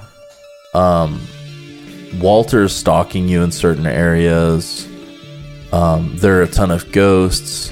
The progression becomes nonsensical. There might be staircases like in the apartments themselves instead of like out in the hallways. Yeah. There are some puzzles, like you have to find these like hanging body ghost things. I don't know. It's just kind of cool. And like the music changes tone completely towards the end of the game. Yeah. And it becomes almost like calming and relaxing. It's really weird. Yeah, for sure. Oh, also side note, if you notice we haven't talked about the music at all, that's on purpose. It's because it's a Zero Brightness Plus episode. Yeah. We're digging in. Yeah. We'll get there on the bonus. Yeah. All right. So, after Hospital World, you end up going through the entire game again. You and Eileen go to Subway World, and essentially all of Walter's victims have become sort of like little mini bosses in each of the areas. The first one, is of course Claudia, like Ringu lady. You can choose to pin her down with a sword. But essentially now the stages become like puzzles on like, okay, how the hell am I going to get Eileen to the end? Yeah. Because she's got a broken arm, she can't climb ladders, and she can't do things like that. So you basically have to escort her through the stages. And once you get to the end of the stage, you bring her down this like increasingly creepy like spiral hallway. Yeah. Filled with crazy Jacob's Ladder imagery. Yeah. I like love these little sections. Yeah, this was one of the coolest things in the game, was like the nonsense architecture connecting all the areas. Super cool. Mm-hmm. Yeah. But yeah, essentially, like all the areas are stringed together with these spiral hallways until you get to the end of Apartment World again. There's a really fucking cool cutscene dream in Apartment World 2 where Henry finally gets back to his apartment and he's visited by the ghost of the journalist that lived there before him. Uh-huh. And personally, I think it's the coolest cutscene in the history of the Silent Hill series. Like, his name is Joseph Schreiber, and he comes out of the ceiling as like a black silhouette ghost, and he tells you how to stop Walter, but he's saying it in this very slow, monotone way, like the way that Kyle MacLachlan would talk in the Black Lodge. Sure. And it's all echoey and reverberating. He's just like repeating, like, you have to kill him, kill him, kill him, kill. And it's just so fucking creepy and cool. And it's one of the best pieces of direction in the entire series. Yeah, it's a cool scene. Fucking love it. And like I said, I mean, there's actually a lot of really cool little cutaways in this game. It'll just be weird little things, like just a shot of a ghost emerging or like a shot of a new area, but it'll be all like, it'll look like it has kind of VHS type blur on it, and it'll either have no color or like really saturated color. I mean, this game has a lot of weird experimental ideas. Just the basic structure of the game being that you go between like an old school survival horror game and this crazy first person combat free exploration game is like a pretty wild experimental idea. The idea that, you know, you can't kill some of the enemies in the game and other enemies, you have to kill every single one you see. It feels like they're testing a lot of new ideas and trying new shit. I mean, ultimately, I mean, we talked a little bit in the beginning about some of the cultural and environmental forces that made people predisposed to dislike this game. I think one thing that really sucks is this game was clearly kind of a testing ground for what was going to be Silent Hill 5. Sure. You know, like a big, you know, next gen, like a PS3 type game that would have, you know, carried forward a lot of these new and crazy ideas they were trying, and we never got that game, and now we're like never going to. So yeah, there's certain stuff where you're just like, fuck, like that would have been cool, you know? Yeah. At this point in the game, you get one of the coolest oh shit, what the fuck moments in the history of the series. If you were observant enough going through Apartment World, you may have realized that everyone else's apartments is bigger than yours. And your apartment's basically like truncated in size. The ghost of Joseph tells you that Walter's close.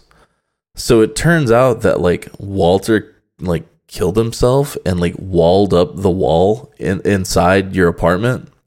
So you pickaxe the wall down and you find Walter's corpse like crucified in this like really creepy, like it looks like a scene out of we're gonna mention it again, it looks like a scene out of Seven or something. Yeah, totally. But he's like crucified on this like metal cross with all these like tubes of blood running into him from like a refrigerator, and you're seeing it all in first person because it's back in your apartment. It's such a great what the fuck moment. Like, especially the first time I played this game in 2004, it really blew me away. Yeah, it's a super crazy scene. And I mean, so I was alluding to this earlier, but the whole plot of the game is super fucking weird. Like, for the first few hours, you have no idea what is going on or why anything is happening. Like at all.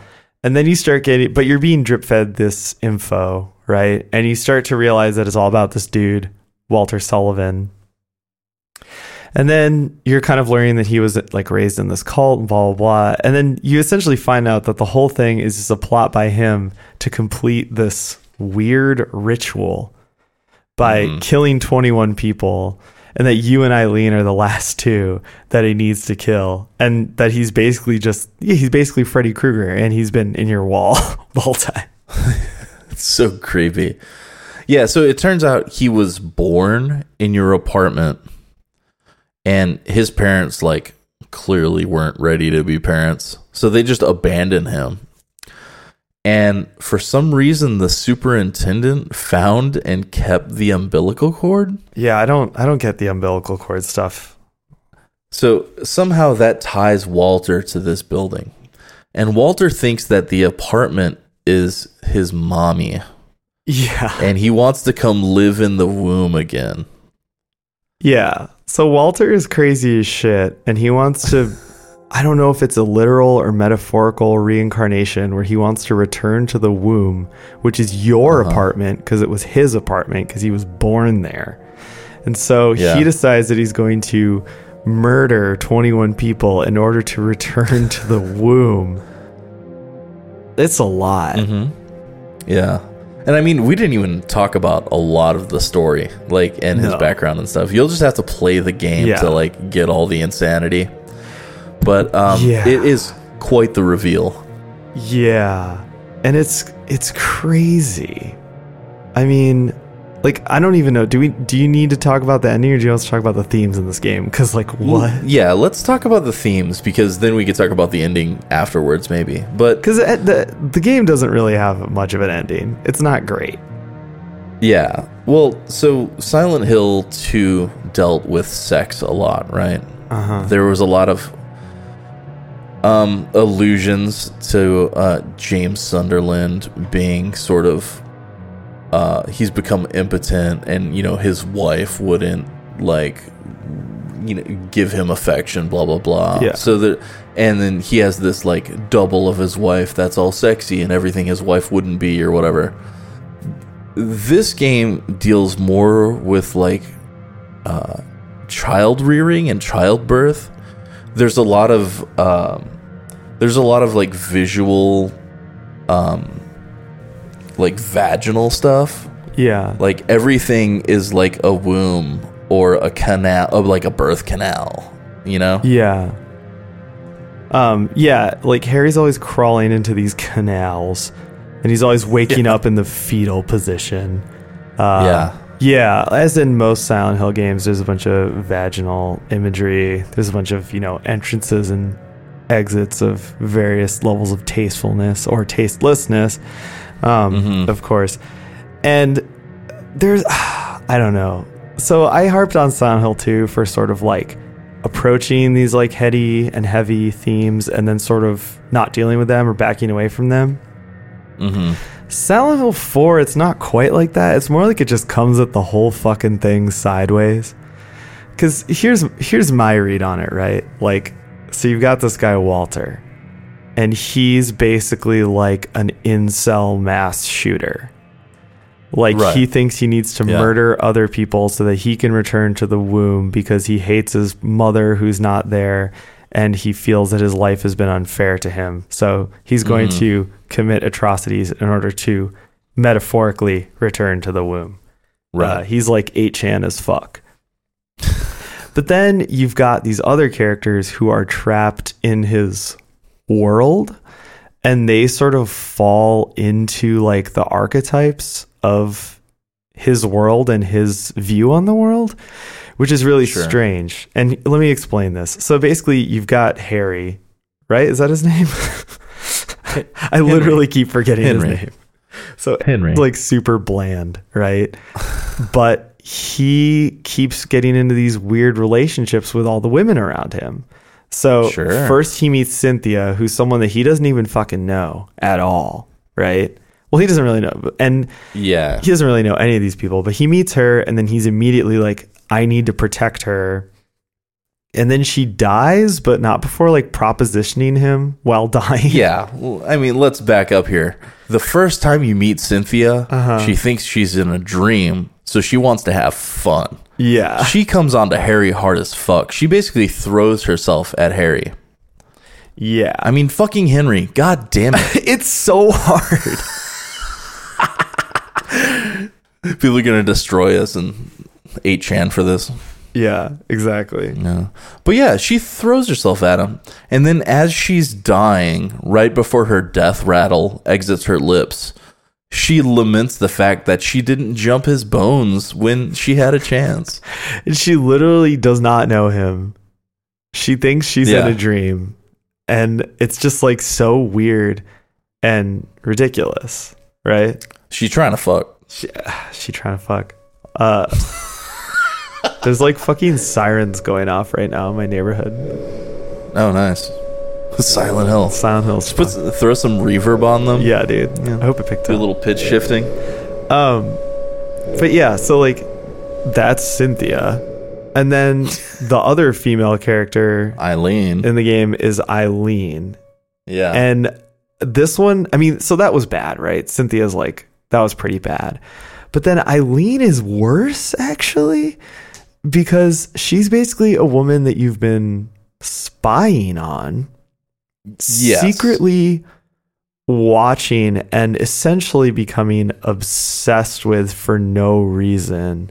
Like, I mean, and there's some really creepy, uncomfortable stuff, like real deal uncomfortable stuff. Like you can look through the window or you can look through the hole and she's shaving her armpits, I think.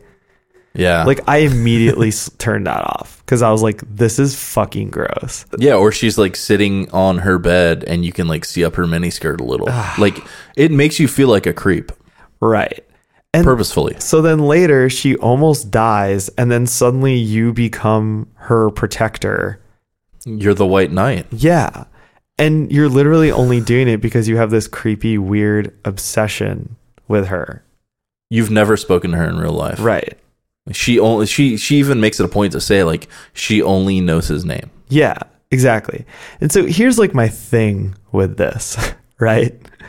Is that these characters don't have much depth or personality of their own. And in the case of the protagonist, there's literally none.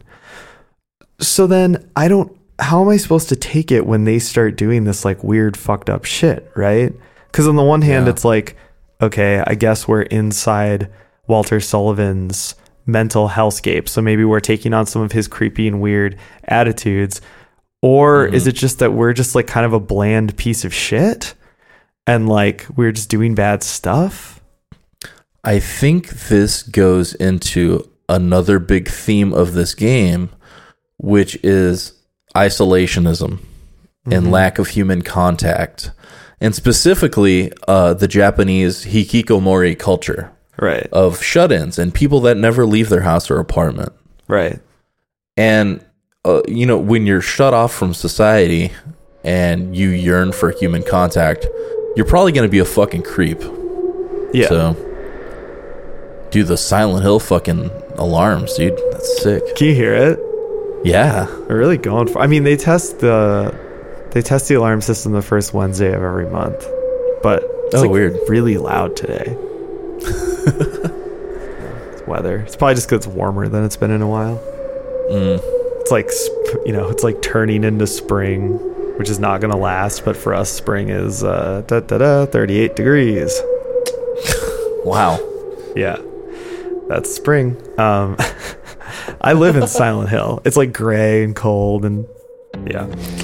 But like, okay, so I bring up all this stuff, or like I wanted to talk about this stuff because like, I don't know. I once again, returning to Silent Hill 2, it was like, oh, like some of this stuff is fucked up, right? And I kind of knew I was going to have that response. But then coming back to this game, I'm like, this is all like really fucked up actually, because I'm having a hard time figuring out where the character's voyeurism ends and the player's voyeurism begins. Right. And I also think that they clearly have some interesting themes and interesting influences, like even just mentioning Coin Locker Babies, which has a lot of these same themes, but I don't know if they have anything to say about it. I don't feel like this game has anything to say. Yeah, you could even look at under the lens of this is all Henry's problem in Henry's life, and he's like projecting these issues onto Eileen to become part of her life. It's almost like an emotional manipulation. And if you see it under that light, Henry's not really the hero of the game, Yeah. Well, and she becomes such an integral part of the game that the fact that there's no discussion of any of this is like disturbing to me. And then it also, especially with like the good ending, which I totally did not get, by the way, but I watched a video of it and I was like, oh wow, it can end like that, like I kind of preferred all the other Silent Hill game stories to this, despite my issues with them. Like I thought Silent Hill 2's was better because at least it had a concrete through line and it at least had a thought at the center of it. I mean, I like Silent Hill 3 is better because it's more fun. And Silent Hill 1 is just solid as fuck. I think playing this one, I was like, wow, I don't know what they were trying to say here. And it was funny because it reminded me of the now infamous incident where that dude like co-opted the Silent Hill fan wikia to write about circumcision everywhere. Do you know about this? You've heard about this? No, I do not. I'm sorry to rehash this because I know Whitney listens and it was like a really bad thing for her, I'm sure. But basically this dude like co-opted the Silent Hill fan wikia to say that like this game was all about like circumcision and how like circumcision is male genital mutilation, and it's like this crazy holocaust that's happening to men every day. What? Yeah, and he's basically just like a crazy like incel wingnut psychopath, and it was this whole fucking, or you can read about it online, it's crazy. I'd rather not. I'm surprised you haven't heard of this. It I don't know, it's crazy. So anyway, it's funny because like when I first read about that, I was like, that's nuts, right? But then I play this game again and I'm like, I don't know, dude. Like, not that I agree, that guy is totally wrong and a psycho, but Walter Sullivan is like kind of an incel bastard. And it's like, He is. oh my god, like what if this game is just like about this fucking creepy incel 4chan lurker guy? Oh god. But because your character also acts like a creepy 4chan incel lurker. Like he's just a weirdo. And he's just like looking at women through peepholes and then like trying to be their hero. And it's just like, oof. It did not make me feel good. Yeah. Yeah, it really brings into question Henry's nature as a blank slate. That's what I'm saying. It's almost like you're projecting. Henry gets to be the mirror of society. Yeah, but then he has to do like bad stuff. Like he has to act like a creep. And so it's like, well, then am I saying that like I'm okay with acting like a creep? You know what I mean? Because I'm not. You have to save her from herself. Yeah, and that's gross too. Like, am I okay with like, you know, just treating this woman like a child? You know, it's just like weird. And He's just trying to be a nice guy. God damn it, James. Shut up. I mean, I guess my point is that I don't think this game is, you know, evil and made by incels. But I think that because of the themes that they try and tackle, just like with the other Silent Hill games, when you don't deal with the themes that you bring up, you can accidentally create something pretty negative. And I feel like this game is sort of the logical conclusion of that. It did that. Yeah. Which I think it makes it interesting to talk about because they totally botched that landing. And it does kind of make it about something else. Like, we don't know anything about Henry except that he's a fucking creep that like looks up his neighbor's skirt. So it totally recontextualizes like everything about Silent Hill 4. Right. Exactly. And we don't know anything about Eileen either. The only person that we know anything about is Walter Sullivan, notable 8chan user and mass murderer. So it's like, I don't know. It left me with like a very weird, bad feeling, more than Silent Hill 2. Because with Silent Hill 2, I was like, this game is flawed. This story is flawed. But it didn't make me like turn on it, you know? It recontextualized it in a different way. And it made me think about that, oh, there are people for whom like this would not be just like an easy read like it is for me, because I'm not like, you know, someone who's experienced these certain things. But like with this game, I kind of did make me turn on it a little bit. I think that might be the source of some of my negativity towards it, because like it's fucking election year, man. Bad vibes. But it does give you a lot to chew on, and looking at it in that different context. I think so. There's a lot of like lore on Silent Hill 2 and 3 online, and there's not much on Silent Hill 4. And maybe that's where the discussion of this game should be, because it's interesting to talk about. It's more interesting to talk about than it is to like play. Yes. Like, I'll give you that. Totally. And that's what I've been saying this whole time. And I think this for me is just sort of like the thing that typifies that the most. Because even like, okay, what's the ending? Let's talk about the ending. Oh, so under where you find Walter Sullivan's crucified body, underneath the crucifix is like a black hole, and you jump into it, and you wake up in the fetal position in this like weird Event Horizon nuclear generator room. Sure. And essentially, you gotta stab the last boss with a bunch of spears and kill Walter. But essentially, the whole time, Eileen's walking towards the Event Horizon nuclear generator, and if you don't kill him fast enough, she dies. Yeah. So there's 4 endings to the game. Eileen can live, or Eileen can die. And the good ending, essentially, you just come back, and Eileen's alive in the hospital, and you bring her flowers because you've manipulated her into this relationship. Yeah. And then, like, she's literally like, I guess I gotta find a new place to live. And then the fucking Full House music starts playing. And that's the end of the game. Where is my mind starts. The Full House theme song in the style of Where Is My Mind. Yeah. It's just ridiculous. It's like, this is the ending. Also, I'm pretty sure that there's like a Pirates of the Caribbean movie with the like slowly walking the plank while your friends try and save you thing happens. And that like is totally the last scene of this game. Yeah. It's so stupid. And that's when I was like, wait a minute. This plot is maybe like bullshit. Yeah, that ending of the game, and the last boss is like equivalent to the fart sound when you hit the bad guy with the axe. Yeah. Yeah. The bad ending is actually way more interesting because it's at least the bad ending's cool. It's open-ended. The really bad ending's cool because the superintendent gets murdered along with 5 cops. Yeah. And Walter gets away. So yeah, there you go.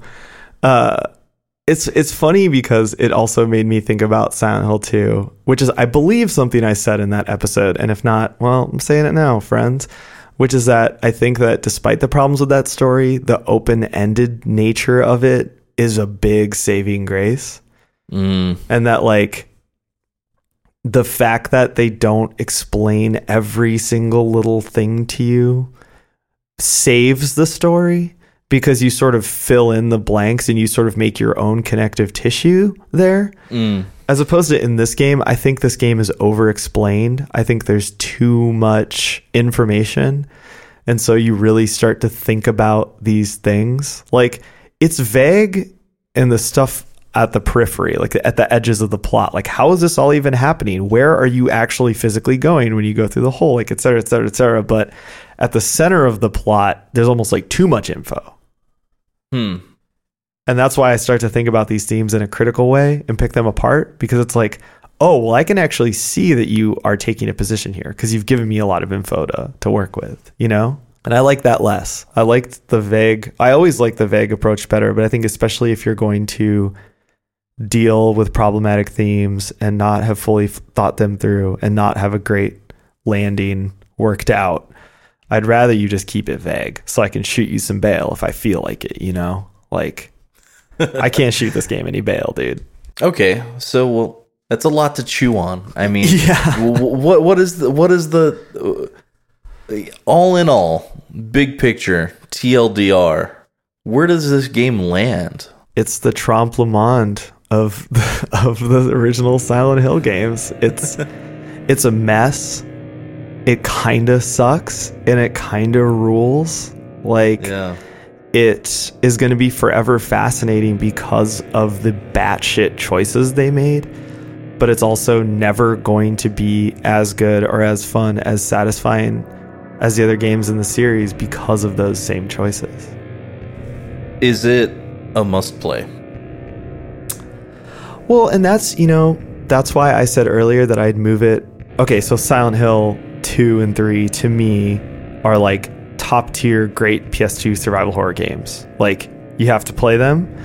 I think I would bump this game down a tier because, like I said, it's got interesting ideas, but they don't all come together. It's more interesting to talk about and read about than it is to play. I think with games like that in that tier, if you just want more, they're great to play. Like we said about Kuon, it's like we didn't agree exactly about Kuon, but we both agreed that if you love PS2 survival horror like we do, and you would just play any classic PS2 survival horror game, you gotta play Kuon. Yeah, it doesn't suck. No. Yeah. I'd say this game, to me now, replaying it, belongs more in that category. And I think it could have been bumped up a tier if it had had even more crazy ideas that would have worked out for the game. You know what I mean? I would consider it a must play just because of what it broke ground on, especially in the context of how crazy people are for PT. Yeah, totally. Yeah, I think it's a must play. It's flawed. I mean, it's not perfect. It's definitely not as flawed as something like Deadly Premonition, but it's still fucking flawed. It's 2 hours too long. But it's, I don't know. I found moments of it extremely compelling, and then moments of it extremely annoying, where I had to force myself not to turn it off. Yeah, Escalator. Totally. And I think, but see, it's interesting that you bring up Deadly Premonition, which you should know now. You never should, because we'll start talking about it. That's what I mean when I say that it could have been a higher tier game or a better game overall to me if it had more crazy ideas that like added to the game. Because Deadly Premonition is just like a game of crazy ideas, and every idea is crazier than the last and makes the game better. You know what I mean? This game isn't like that. I think a lot of its craziest ideas are like that plot stuff we were talking about, and it's like, whoa, that's like bad. And the big crazy idea was like the first person sections, which are actually good. And I totally agree that it's like groundbreaking. It's maybe the most forward thinking PSG survival horror game. I can't really think of another one that like was so far ahead of its time, really. Yeah, I mean, just look 10 years into the future, and then we have games like Amnesia and all the spook 'em ups and hide 'em ups, you know? Yeah, like I was saying, I mean, it's just right around the corner. I think now that's kind of what people think of as horror games. Yep. Which wasn't the case at the time. I mean, at this time, Frictional was just getting started.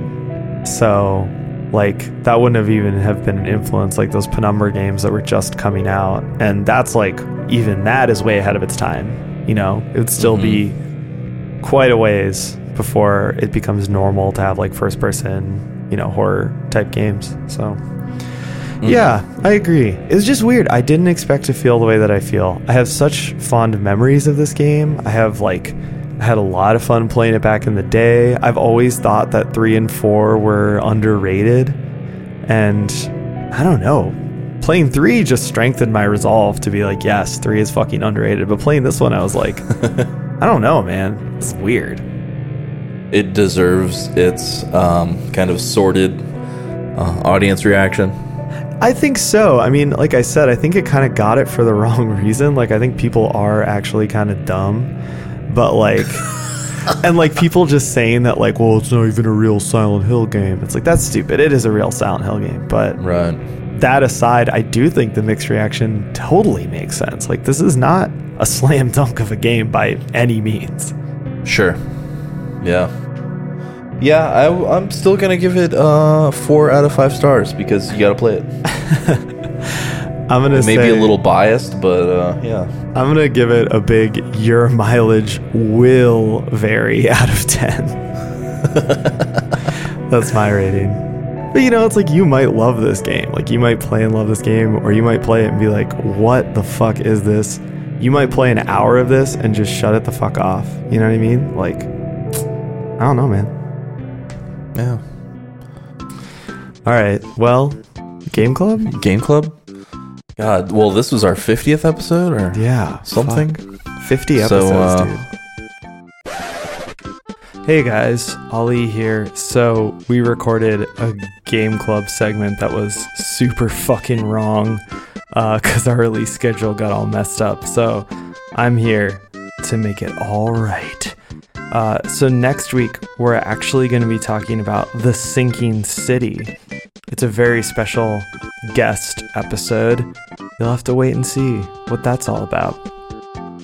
And then after that, we are going to bump the schedule to cover a certain new release you may have heard about.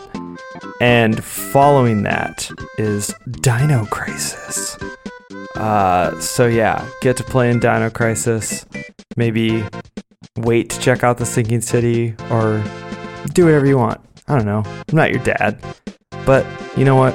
I do love you, so I don't know. That's kind of weird. All right. Well, have a good day at school.